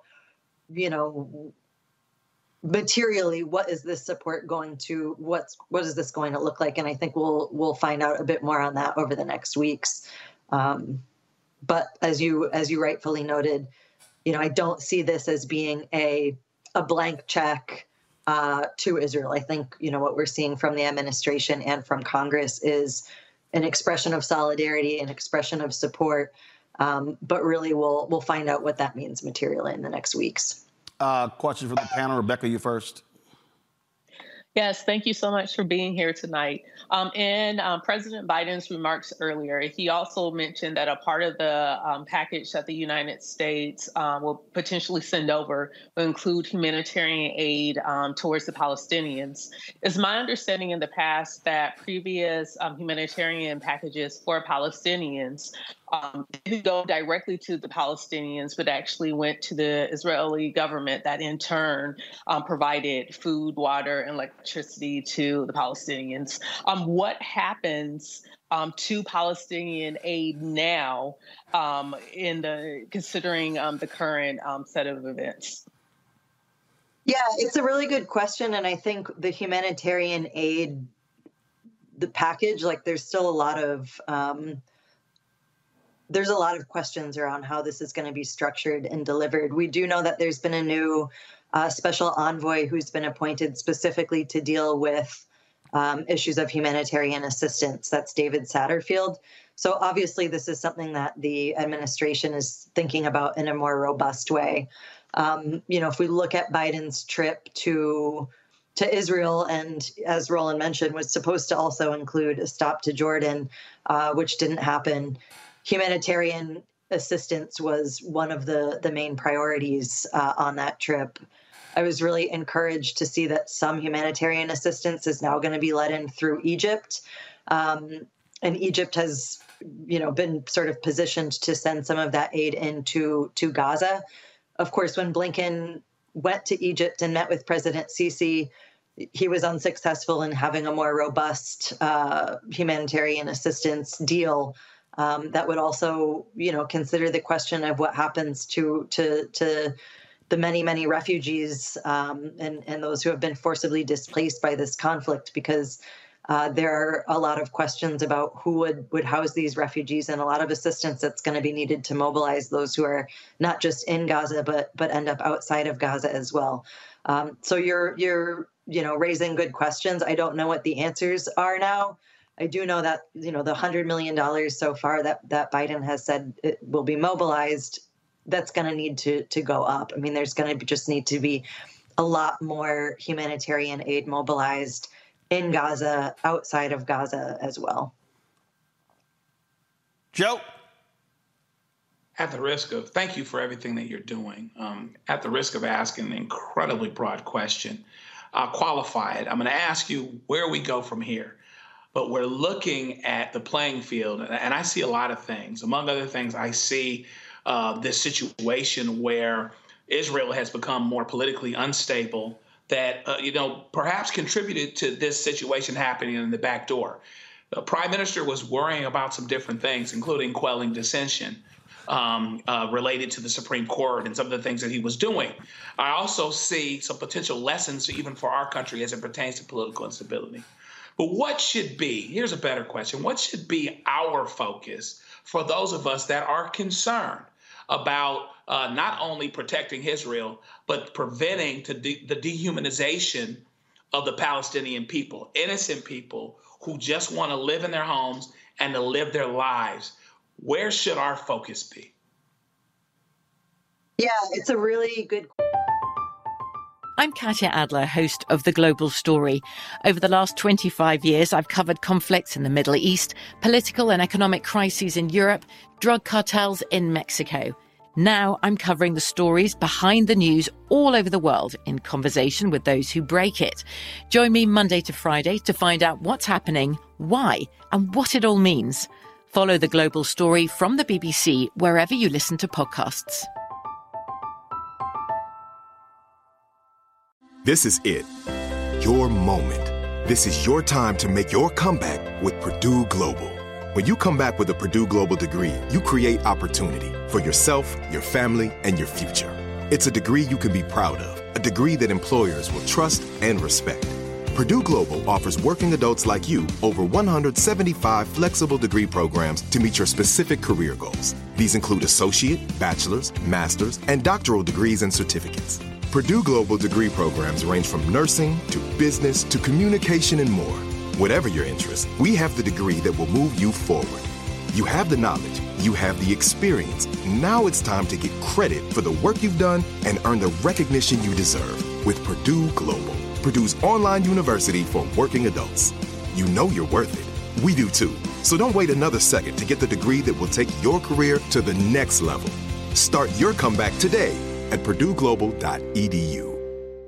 Open a limited-time 11-month certificate at Kemba Financial Credit Union. At 5.25% APY, it's more than triple the national average, plus it's a safe and secure way to grow your money. Visit your local branch or kemba.org/cb for details. Offer expires May 31st, 2024. APY equals annual percentage yield. Restrictions apply. $500 minimum and $250,000 maximum deposit. Advantage status required. Comparison based on bank rate average. Federally insured by NCUA. Question, and I think we have to consider different horizons of urgency right now. I mean, the first horizon of urgency is really, containing this conflict and not seeing any more escalation. And when we look again at that kind of tightrope that the administration's been walking, it's been, Biden mentioned, and alluded to restraint on this trip, but we haven't necessarily seen calls for de-escalation.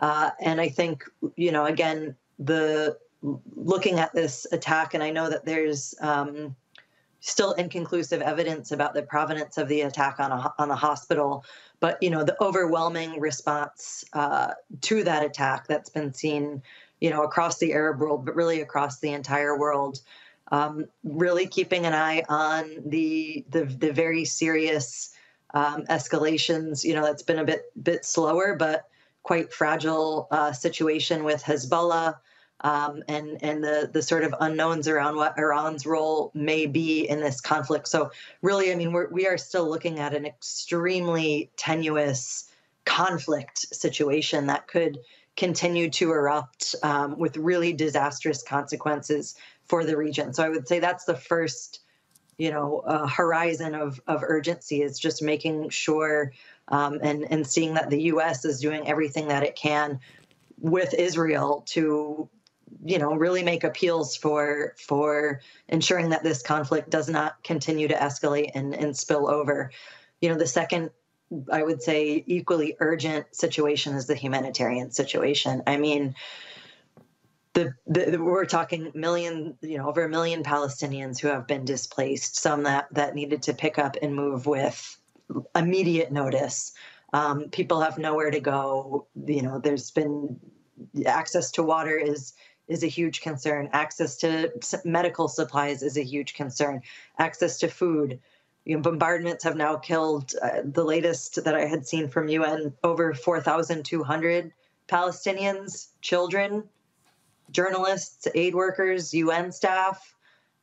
Thousands, more are feared dead because of the situation in which the bombardments are occurring. People are stuck under rubble. I mean, really, we are looking at an unfolding humanitarian catastrophe. And the first urgent situation in terms of escalation is not unrelated to the second urgent situation in terms of the humanitarian situation. So those, I think, are the two immediate priorities. And then, you're raising, again, good questions about then what's next.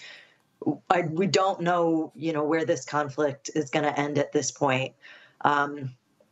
But we do know that there is going to, at some point, we will need to start grappling with the questions of what happens next. And I think where where this conflict leaves the Israeli government, obviously there's a lot of frustration with Netanyahu and how Netanyahu handled, the context that led up to this and calls that had been made that, again, the status quo wasn't going to hold, that there should be concerns about, potential eruption. So a lot of frustrations with Netanyahu. Obviously, there's a unity government right now, but what this is going to mean for his position and what this means for the Israeli government moving forward, again, I don't have a crystal ball, but I know that there's going to be some fundamental changes there, and there's going to have to be some real reckoning also with, what's the status quo of the situation for Palestinians. I think here there's an opportunity again for the U.S. to push for a recognition that the continued settlement expansion in the West Bank and in Jerusalem is creating really serious problems. That we've seen that international law is clear about where some of these lines are. The situation in terms of the simple human rights, access to opportunity, access to economic opportunity for Palestinians has really been neglected for far too long. But then there's a whole other set of questions about what sort of who's going to be the authority, who can speak and political authority, I'm saying, who'll be able to speak and negotiate on behalf of Palestinians. And that's a really open question as well. And then I also think, just since we've sort of alluded to it, but the polarization, and I don't even think polarization quite captures it. I think really the violent rhetoric that we've seen, around this conflict. I'm not even going to say on both sides, because I just think it's been kind of all around. We've already seen that has been reflected in hate crimes. A 6-year-old boy was killed in the environs of Chicago simply because he was Palestinian, and his landlord had been radicalized by hearing the dehumanizing language, I think, that you're referring to. And I also think that's sort of a legacy, and there's that we're going to have to grapple with as well. And so that's also a huge concern. All right, Allison McManus, we surely appreciate you joining us. Thanks a bunch. As you say, we'll have to see how this all unfolds. Thanks so much for having me. I really appreciate it. Thank you very much. All right, folks, got to go to break. We'll be back. Roland Martin Unfiltered on the Black Star Network. Please, if you're watching on YouTube, hit the like button, y'all. We should easily be above 1,000. It should be close to 2,000 likes. Also, your support for us is critical, your financial support. And so I went to the mailbox today, stuffed with checks and mail order, and of course,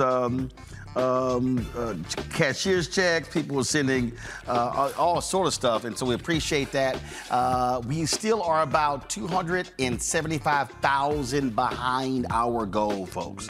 And so you can see your checking money orders to P.O. Box 57196, Washington, D.C. 20037-0196. Cash App is $RM Unfiltered. PayPal's R Martin Unfiltered.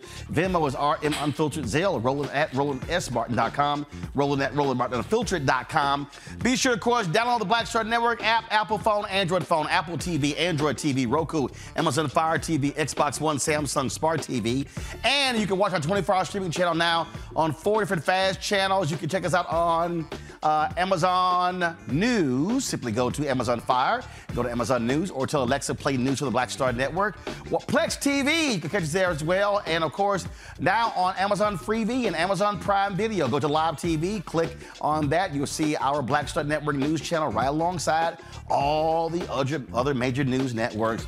And don't forget to get a copy of my book, White Fear, How the Browning of America is Making White Folks Lose Their Minds. Available bookstores nationwide.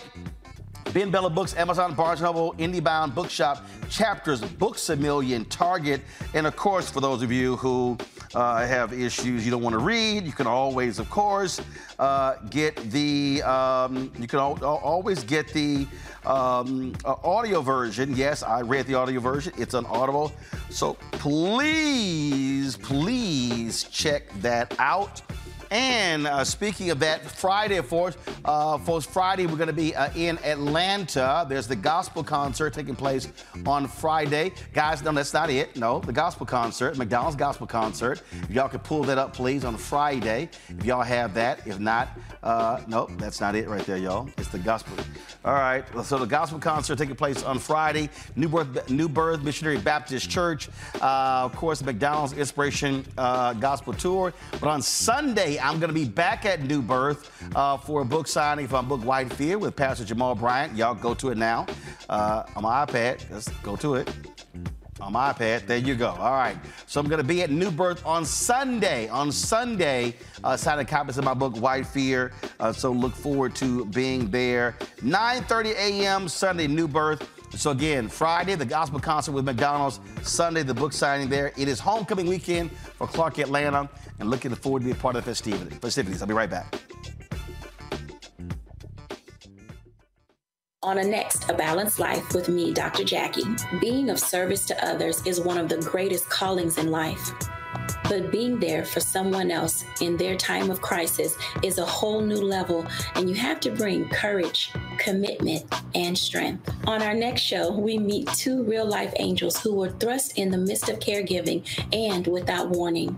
And he was looking strange and couldn't cut his meat.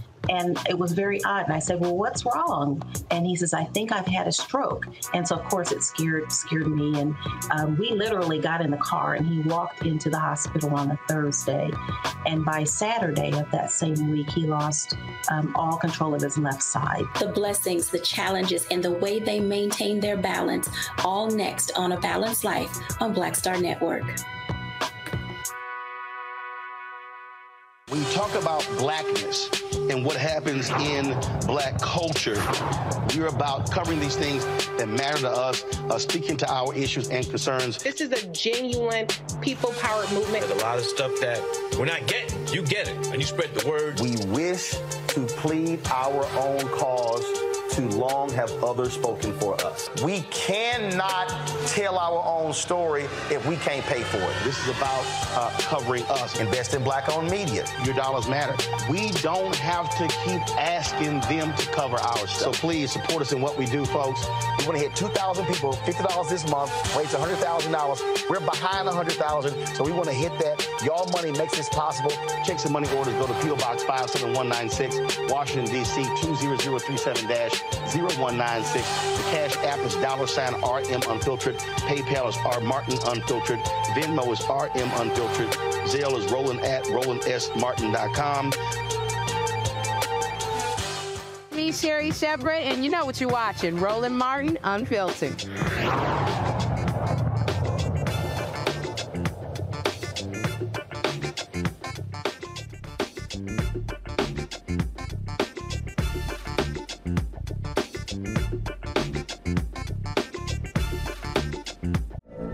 From BBC Radio 4, Britain's biggest paranormal podcast is going on a road trip. I thought in that moment, oh my God, we've summoned something from this board. This is Uncanny USA. He says, somebody's in the house, and I screamed. Listen to Uncanny USA wherever you get your BBC podcasts, if you dare.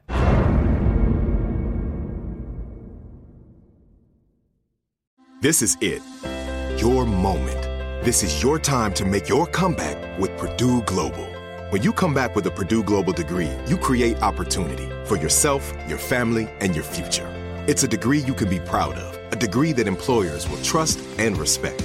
Purdue Global offers working adults like you over 175 flexible degree programs to meet your specific career goals. These include associate, bachelor's, master's, and doctoral degrees and certificates. Purdue Global degree programs range from nursing to business to communication and more.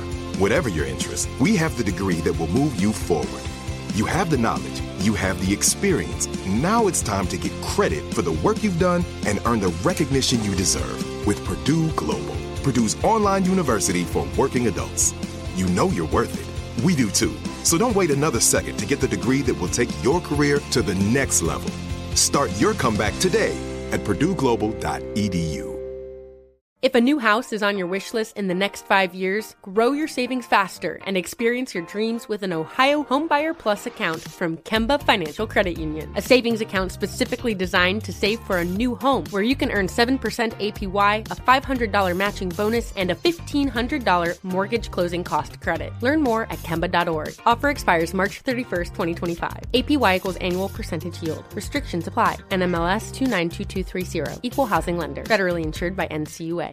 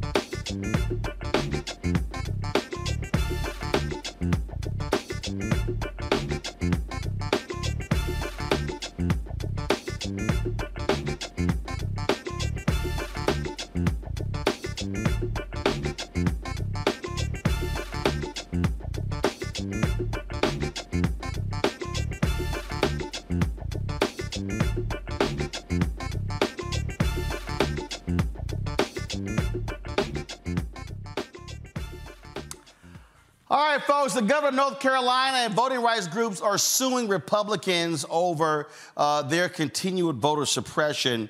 Governor Roy Cooper filed a lawsuit over a measure that eliminates his authority to pick election board members, while voting rights groups filed another lawsuit challenging the law's provisions that discourage young people from voting. Cooper said the board changes, which take effect January 1st, do not align with the state constitution and state Supreme Court rulings of the 2010s that give the governor control over executive agencies to carry out law. State voters also rejected a 2018 referendum giving lawmakers more say over the election board's composition. Republican-controlled General Assembly overrode Cooper's vetoes on both bills last week.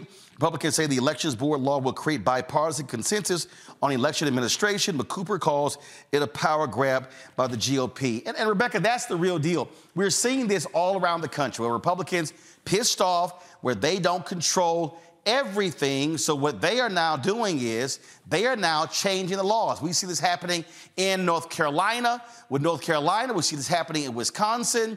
We see this happening all the places where you have Democratic governors, and then you have Republicans that control the legislature.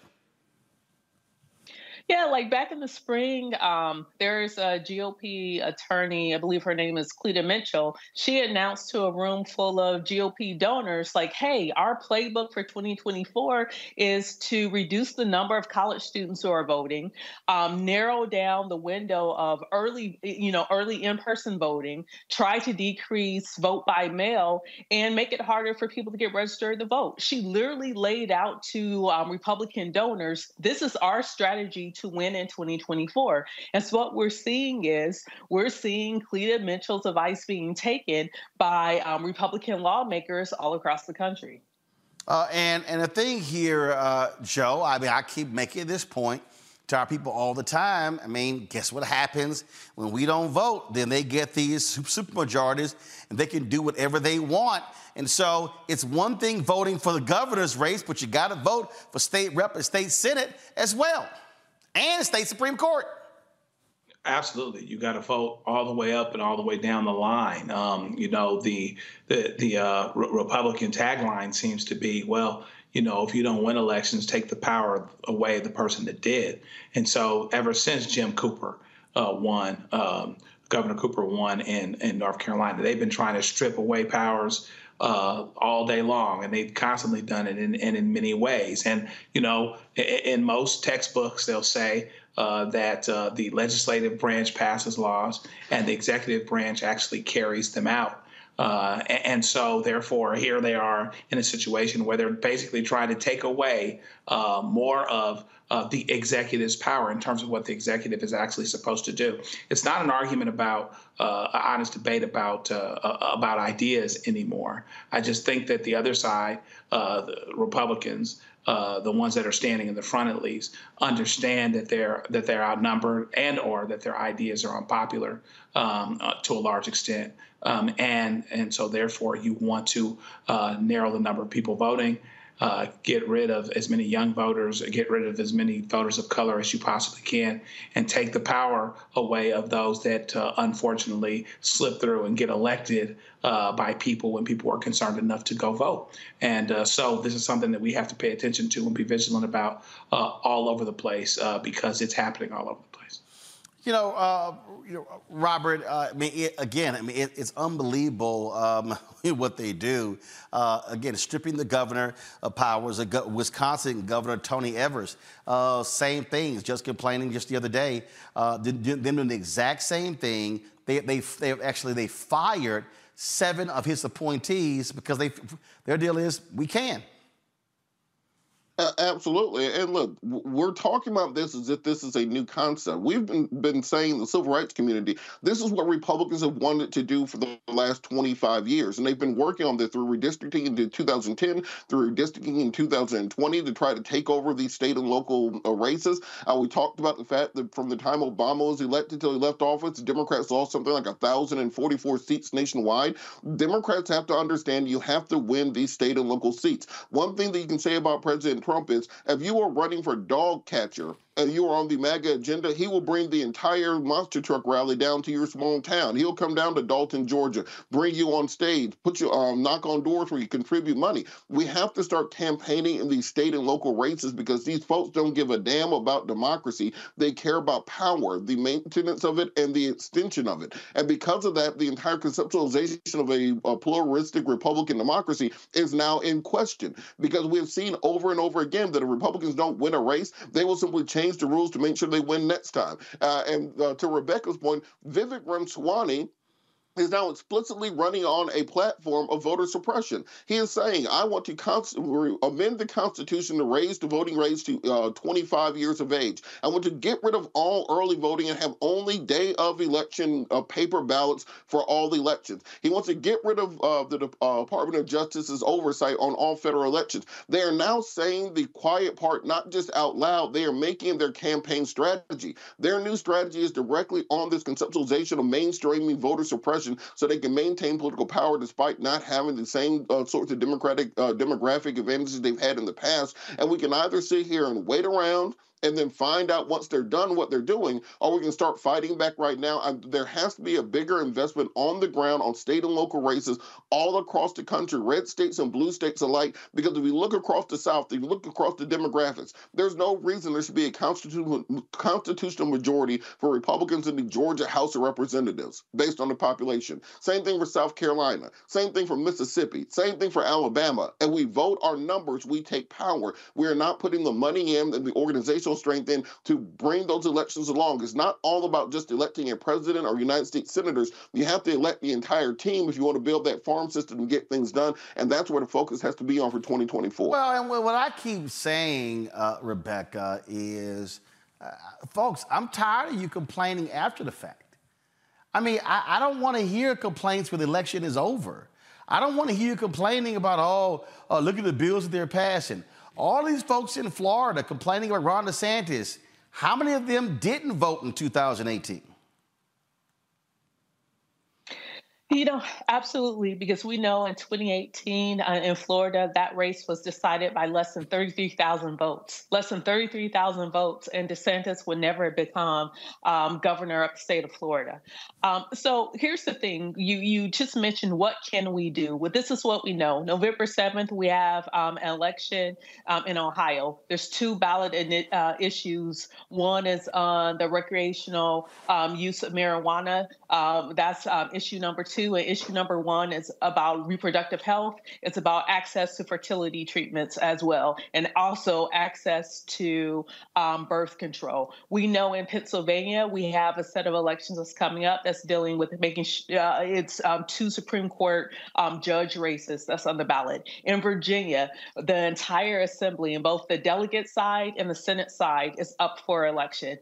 So there are things to vote for. Or even in Harris County, there's a mayor's race that's coming up, as well as some local elections. So there are things that people can do now. And just like what Robert just said, we have to show up and vote our numbers, because the bottom line, the math is the math. Even with redistricting, even with other forms of gerrymandering, even with culling voters, removing them off of removing them off of the voter rolls. If those of us who are registered to vote actually show up to vote, we actually bring positive change. And that's something that simply no one can take away from us. I want to talk about something else, y'all, that I find to be quite interesting. And that is, now all of a sudden you've got football players, college players who can make money through name, image, and likeness, which they should. So here's what's interesting. There was a congressional committee today. They were talking about a name, image, and likeness bill, and it came up in the Senate. And here's what's interesting here. So Maria Cantwell, who is the chair of this committee, this is what was said. This is from a USA Today article. But I want y'all to check this out. It said Maria Cantwell said the committee came close to agreement on a bill in the last congressional session that was more narrowly tailored just to NIL, but included elements of proposals from Senators Roger Wicker, Republican Mississippi, who had been the committee's chair, and from Richard Blumenthal, Democrat Connecticut, and Cory Booker, Democrat New Jersey, who have been and remain strong advocates of legislation that would address a range of issues beyond NIL, including athlete health, safety, and welfare. But this is interesting. However, she said the problem was, at that point, a lot of people wanted to jettison the HBCUs from Division I, and we didn't think that was such a good idea. And we weren't for that for a bunch of different reasons, and so the negotiations fell apart over that issue. I find that to be interesting that they wanted to jettison HBCUs from Division I. I wonder, Robert, if that came up because Deion Sanders was at Jackson State and signed the #1 recruit in the country, Travis Hunter.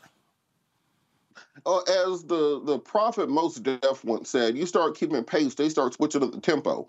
And that's what we're seeing, that in this case, now there's been a blueprint put in place, and we're seeing people like Eddie George follow that blueprint and revolutionize in his own way. We're seeing Hugh Jackson do the same thing at Jackson State. Now that we're seeing that once you take away Nick Saban and Dabo Swinney's ability to basically pay players and pay an NFL team to come to Alabama or to come to Clemson, etc.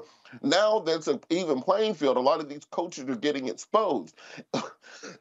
And what we know is that once black players start going to black schools and institutions, and you start making Alabama depend on only having Tyler and Tucker and Jimbo play for them, they won't be able to compete anymore. So they are now taking preemptive legislative action to make sure that never happens. These state schools will be out of business in a couple weeks, in a couple months, if black players start going to HBCUs HBCUs, and they know they have to do something to keep these institutions alive, to keep that money rolling in for boosters and keep that money rolling in for the state. Because what we have seen for generations are these coaches show up under the guise of recruiting. They buy mama a truck, they buy dad a couple suits, they put a couple $100,000 in a player's pocket, and then they basically have bought their services at university. Well, now I can make the millions I'm actually owed through NIL, so I don't need to get your little stinky booster money. I can actually support my family based on the work that I do and the work that I put in. That scares the hell out of them. Black economic independence is the scariest thing to the establishment of white America.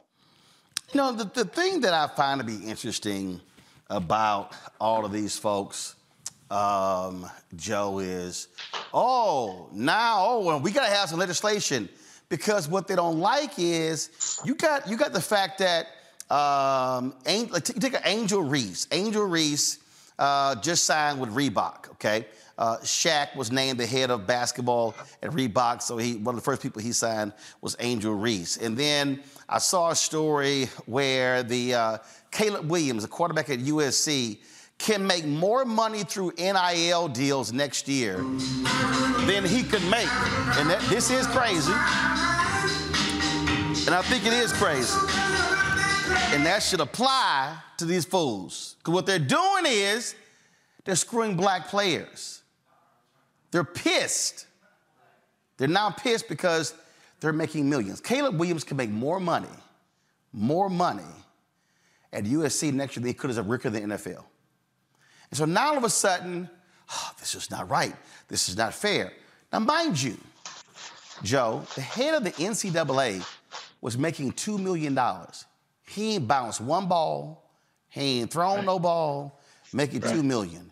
You now have head coaches making, $9 and $10 million. The head coach at Texas A&M, he ain't won shit. Jimbo Fisher, making $9.5 million. He ain't won nothing. Dabo Swinney at Clemson complaining about name, image, and likeness. But he making almost $10 million. Nick Saban. You got Harbaugh at Michigan. All these cats, they are making crazy amounts of money, but now all of a sudden, we got to regulate this. We got to regulate this. These players, what's going on here? It's called, but here's what I love. I thought Republicans love the free market. Oh, we love the free market till them black ball players start getting paid. That's right, and everybody loves a winner. And I forget what school it is. If it's Florida, it's one of the schools in the South. They are planning to build a new stadium.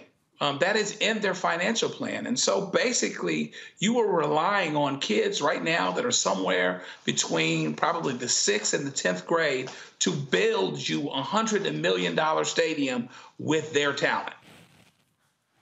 And so anything that has the potential to dilute that or to take that in another direction is something that they're going to be against. And of course, Deion has shown the way and reminded. And, you know, we've had good black players at HBCUs and for a long time, but good programs that can compete and do the things that they need to do and recruit strong teams, not just one good person or two good people or whatever else. That's a little bit different. And so folks like Saban and Swinney and Fisher, many of whom just get recycled, in and out of different places in football. Sarkisian, who's a good coach, but still, perspective is in order on all of this. Once NIL happened and folks could have their hustle be what they needed it to be, now they wanted to look at it differently because it has the potential to affect them negatively. So here we are again.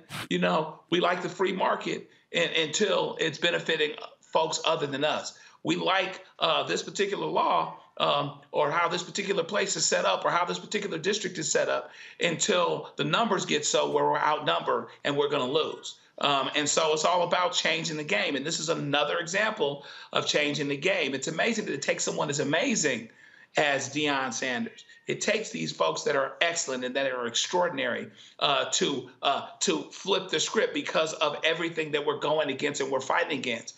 But hopefully we continue to be aware of what's going on, watching it as it's going on, and making sure that we take our stands, and so that these kids have choices of where to go to school. They don't necessarily have to go to Alabama. If they want to go to Alabama, God bless them. But if they want to go to Jackson State, that's fine too. But except the guys at Alabama don't necessarily like that. But here's why I think this is so hilarious, Rebecca. So I'm sitting here looking at this story here, and now they're talking about, oh, this is unfair. We got to do something because we just can't have a few conferences getting all the money.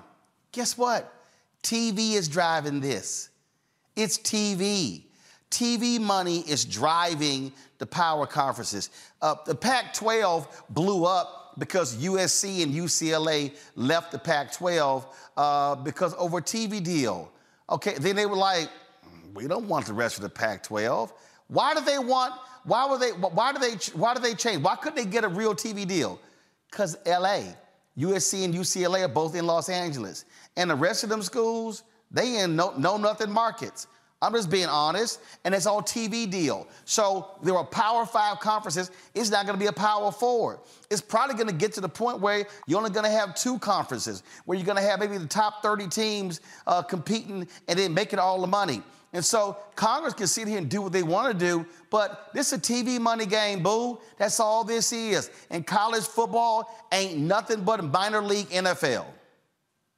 You know, the college football game changed in the 90s. I remember when Notre Dame had signed, what was it, $100 million contract with NBC to televise all their games. It was a game changer. Like, it really exploded college football because everyone was like, oh, you can do that? And so even now, even if Congress decided they wanted to interfere and kick HBCUs out of Division I, even Division I has changed. I mean, you now have the FBS versus the FCS. For your viewers, the football bowl subdivision, which is the highest level in NCAA, and then the FCS, the football championship subdivision, which is like kind of the number 2, like prior to 2006. Girl, old school is Division I, Division II.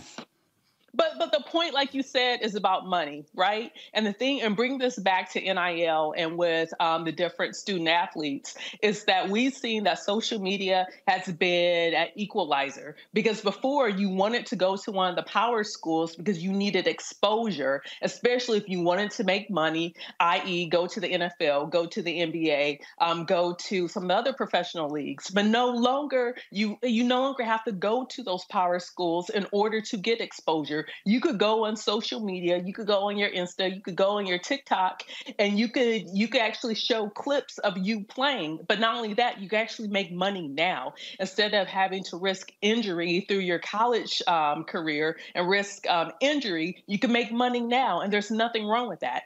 Actually, where I thought you were going to go with NILs, especially with tying this to 2024 and elections, is that we even saw in the Wisconsin Supreme Court special race in the spring, my organization, as an example, we use micro-influencers on campus to push out for students to know, hey, there's an election coming, check your voter registration, make sure you turn out to vote, and these are the issues that are on the ballot that you can use your voice with.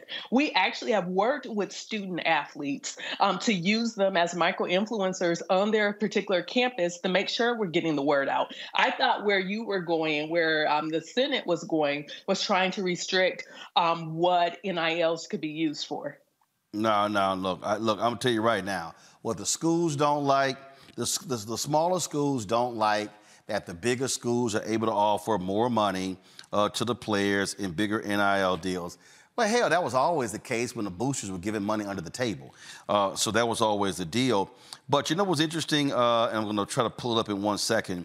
What we're seeing today was actually what Eddie Robinson actually broke down when he testified before Congress in 1984. He talked about then what was going to happen. And what people don't remember, that there was a Supreme Court ruling where the NCAA could not, and Grant Taft, who was head of the Coaches Football Association, they sued, and that gave, so the NCAA used to control TV contracts. Well, then when they won that lawsuit, then the schools could cut their own deals. That's when the game changed. And so now, and here's the whole deal. When you're watching television, you don't care about some podunk school watching. You want to see the big boys compete. You want to see the Alabamas, the USCs of the world compete, and it's all about eyeballs, about ratings. But here's what Eddie Robinson actually said, testifying before Congress about this very issue. Revenue from television has been the lifeblood for Division I, IIA leagues like our conference. Naturally, the loss. I'm Katya Adler, host of The Global Story. Over the last 25 years, I've covered conflicts in the Middle East, political and economic crises in Europe, drug cartels in Mexico. Now I'm covering the stories behind the news all over the world in conversation with those who break it. Join me Monday to Friday to find out what's happening, why, and what it all means. Follow The Global Story from the BBC wherever you listen to podcasts. This is it. Your moment. This is your time to make your comeback with Purdue Global. When you come back with a Purdue Global degree, you create opportunity for yourself, your family, and your future. It's a degree you can be proud of, a degree that employers will trust and respect. Purdue Global offers working adults like you over 175 flexible degree programs to meet your specific career goals. These include associate, bachelor's, master's, and doctoral degrees and certificates. Purdue Global degree programs range from nursing to business to communication and more. Whatever your interest, we have the degree that will move you forward.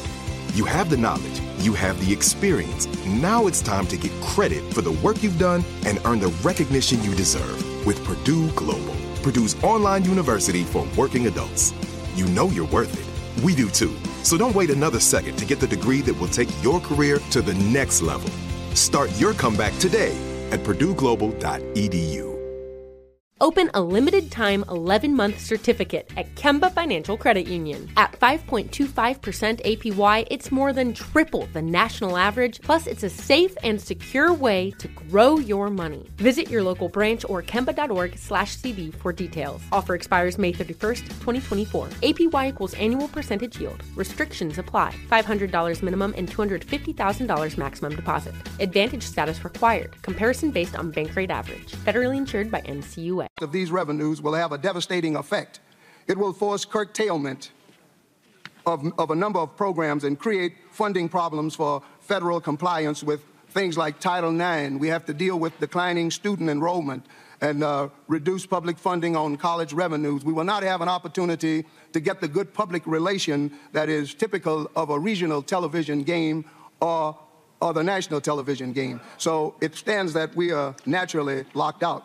In our conference, things like basketball tournament for men and women, golf and baseball playoff, tennis and track championships, all been funded by television revenue, and we face serious setbacks. Indeed, monies received from television since 1977 in our league has enabled the Southwestern Athletic Conference, our conference, to wipe out a deficit of $100,000 operating debt and build a league surplus of over $500,000 and operate at the level of other conferences our side. Television has been our lifeblood. It has been a public relation catalyst, enabling us to showcase our program. It's been a boom for recruiting. You have to understand, we are locked out with seemingly no place to turn. Gentlemen, I hope that the members of this committee will give every consideration to our problem and offer constructive solutions. I feel now that after these years and the great contribution that this organization has made to intercollegiate athletics, that the tail is about to wag the dog. It is television now. It will be recruiting tomorrow. It will be academic standards after that. Then it will be buying athletes next until the whole college athletic structure tumbles down. I'm pleased to have this opportunity to appear before you. Thank you. Thank you, Coach Robinson. Mr. Ninus? Sounds like that alpha man was speaking some truth there, and everything that he talked about has literally happened. It's happened, and so we're going to continue to see it happen. Going to a quick break. We'll be right back. Roland Martin Unfiltered right here on the Black Star Network.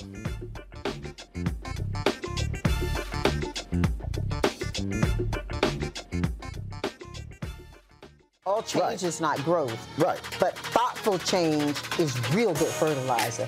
And that's what has been so beneficial to us. But you also were not afraid of the pivot. Well, and I'm a black woman in business. Come on, I don't care how I dress up. I don't care who I'm speaking with. I don't care what part of the world I am in. I still am a black woman in business. Being afraid of the pivot, being fearful of change is not what got me here. Respectful of change. Respectful of pivot, yeah. Fearful? No, no.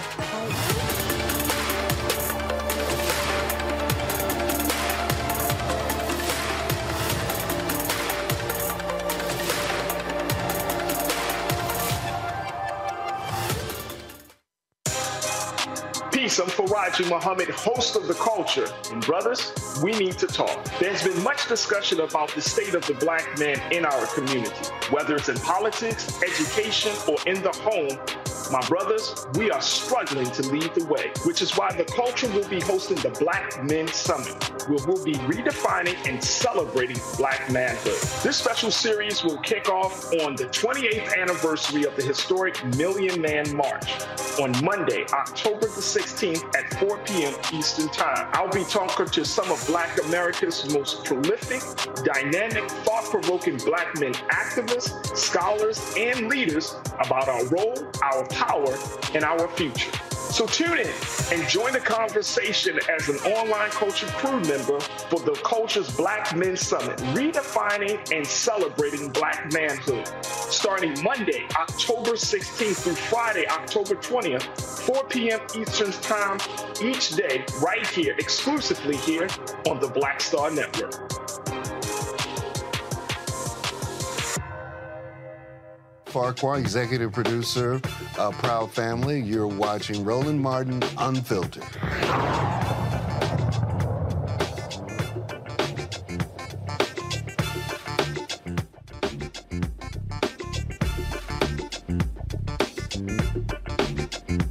All right, folks, the former Kansas City police officer who killed the Kansas City police officer detective who killed a black man has turned himself in to begin his 6-year prison sentence. The Missouri Court of Appeals for the Western District upheld Eric DeValkenier's second-degree involuntary manslaughter conviction for killing Cameron Lamb. The 3-judge panel found sufficient evidence that DeValkenier killed Lamb, that he acted with criminal negligence, that he was not justified to use deadly force, and that he illegally entered Lamb's backyard on December 3rd, 2019. DeValkenier was sentenced to 6 years in prison, 3 for the manslaughter charge, and 6 years for armed criminal action to be served concurrently. He had been free pending his appeal. DeValkenier's lawyer asked the appeals court judges to reinstate his bond so he can remain free pending request for a rehearing or an appeal to the Missouri Supreme Court. Keep in mind, Joe, that the governor actually talked about how he was possibly going to pardon him for this. That sparked a lot of outrage. They were like, how dare you do this when this was a decision by the courts? Yeah, and it looks like the Attorney General's office is actually supporting him as well. And so he's got folks all the way up the line that are trying to keep him on the street, that are thinking about reversing his conviction, should it be done. But in the meantime, unless and until all of that happens, he should be in jail. He was let out on bond. He could stay out on bond pending the appeal, but the appeal has come back and it's been denied. So in other words, it's time for him to go to jail. Unless until something else happens, and we can cross that bridge when we come to it, he should be serving his sentence. So it is very interesting that the folks all the way up the line seem to be okay with him not being accountable. But he has a prison sentence to serve. It looks like the right thing that was convicted. In any event, there hasn't been enough of an appeal or successful appeal where there has been some kind of, abuse of discretion or whatever else, so that anything has been overturned. And so, therefore, he should be serving his sentence. Indeed. All right, folks. The Department of Justice Civil Rights Division, they're investigating possible civil rights violations by the Trenton, New Jersey Police Department. The DOJ probe focuses on allegations that officers have used excessive force, stopped people without justification, and illegally searched homes and cars. Trenton's Democratic Mayor Reed Guscoria, Police Director Steve Wilson and the head of the city's legal department say they will cooperate with federal authorities. The union representing police said the department in the city of about 90,000 people has been plagued with persistent staffing shortages since 2011. Budget cuts forced the layoff 105 officers, nearly a third of the force. The union said police responded to 41 shooting incidents over the past 30 days and have consistently demonstrated commitment, always doing more with less. If the federal probe determines the police department has broken federal law, the DOJ can sue to force changes. Last year, the department's Internal Affairs Unit investigated 128 complaints. Only 14 were sustained. Look, I mean, I get the union complaining, Robert, but I'm sorry, staffing shortages does not explain away police brutality. Not at all. And I want for the people online who always say, well, why do we need to vote? Blah, there's no difference between Trump and Biden, et cetera. Waka Flocka Flame, Sexy Red, Yo Jets, or Yo, what's her name, who are then other folks out there.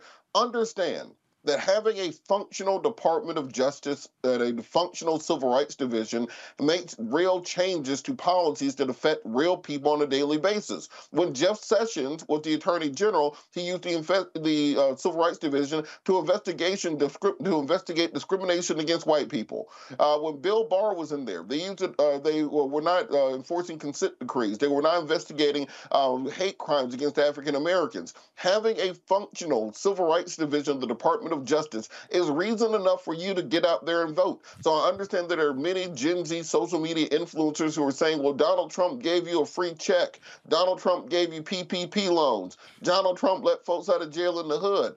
These are the things that actually matter. Having a civil rights division that will investigate police killing people in your community and abusing people in African-American communities. That's why voting is so important. It's not just the top line issues. It's the direct issues that affect your communities.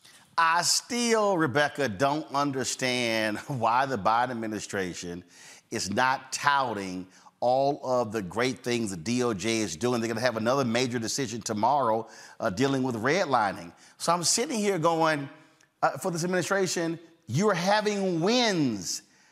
You should be touting that, celebrating that. I think that there is a calculation that if they tout too many quote unquote pro-Black things, that is going to erode the number of white folks who are going to turn out and support the Biden administration next November 2024.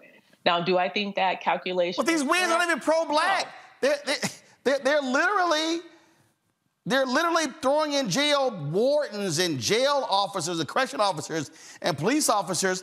And what they're saying is, hey, you know what? They've given more money to cops, but this is a way to say this is what we're doing to be effective. But yeah, I think sort of this fear is like, this whole, we want to be tough on crime, but that's only when it comes to offenders and not when it comes to the thuggish cops. Right. There's also a misconception that when it comes to ending police brutality, when it comes to demanding that law enforcement officers are actually professional, actually doing their jobs, it's still viewed as a Black issue for many white folks, in this country. Like, look, I grew up in quote unquote middle America. I grew up in Nebraska. And when you talk about police reform, people view that as a Black thing, not a, hey, this is a society thing. We're giving these people a gun and a badge. We need to make sure that they're professional. They're actually doing their job. Joe? Yeah, I mean, we have to do a better job at making sure that people know how the things that the Biden administration, in this case, has accomplished affect their day-to-day lives for the better. And to remind, let's connect what's going on in Congress right now and saying, so right now, nobody's voting because there's no leadership. But when they were voting, let's talk about what they were voting for, or more to the point, what they weren't voting for. Didn't vote for the infrastructure package. Largely, there were a few. Didn't vote for some of the other things that got done. Most of the biggest legislative achievements that affect people's lives on a day-to-day basis, Republicans did not vote for. And so it really has to be made part of the narrative to let folks know, here's the things that have been accomplished. And you think that this election is about Biden being old. First of all, if you're voting for Trump, you know, it's kind of a horse apiece because he's only a couple years younger. Second of all, this election is about preserving democracy. And so they really have to be intentional about making sure that we paint that narrative because it's the right one. Indeed, indeed. All right, Robert, Rebecca, Joe, I certainly appreciate y'all joining us. Thank you so very much, folks. That's it for us. Don't forget, support us in what we do here at the Black Star Network. It's important for you to join our Brina Funk fan club. Your dollars make it possible for us to do what we do while we are battling these advertisers and these ad agencies who continue to ignore Black-owned media. Send your check and money orders to P.O. Box 57196, Washington, D.C. 20037-0196. Cash App, $RM Unfiltered. PayPal, R Martin Unfiltered. Venmo is RM Unfiltered. Zelle is RolandSMartin.com. RolandMartinUnfiltered.com. Download the Black Star Network app, Apple phone, Android phone, Apple TV, Android TV, Roku, Amazon Fire TV, Xbox One, Samsung Smart TV. Be sure to get a copy of my book, White Fear, How the Browning of America is Making White Folks Lose Their Minds. Available at bookstores nationwide. Download the audio version on Audible and be sure to check out our 24-hour streaming channel available on multiple platforms, including Amazon News, Plex TV, Amazon Freevee, as well as Amazon Prime Video. Folks, that's it. I'll see y'all tomorrow right here, Roland Martin Unfiltered on the Black Star Network. Holla!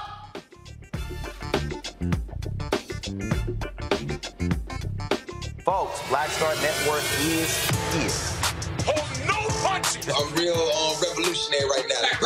Support this man, Black Media. He makes sure that our stories are told. Thank you for being the voice of Black America, Roland. Stay black. I love y'all. All momentum we have now, we have to keep this going. The video looks phenomenal. See, this difference between Black Star Network and Black-owned media and something like CNN. You can't be Black-owned media and be scared. It's time to be smart. Bring your eyeballs home. You dig?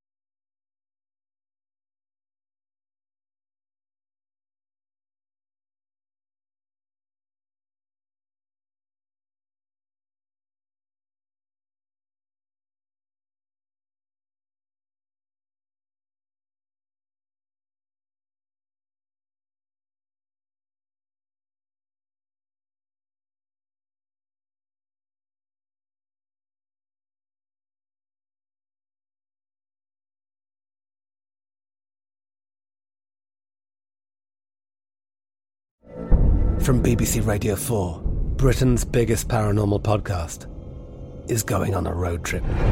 I thought in that moment, oh my God, we've summoned something from this board. This is Uncanny USA. He says, somebody's in the house, and I screamed. Listen to Uncanny USA wherever you get your BBC podcasts, if you dare.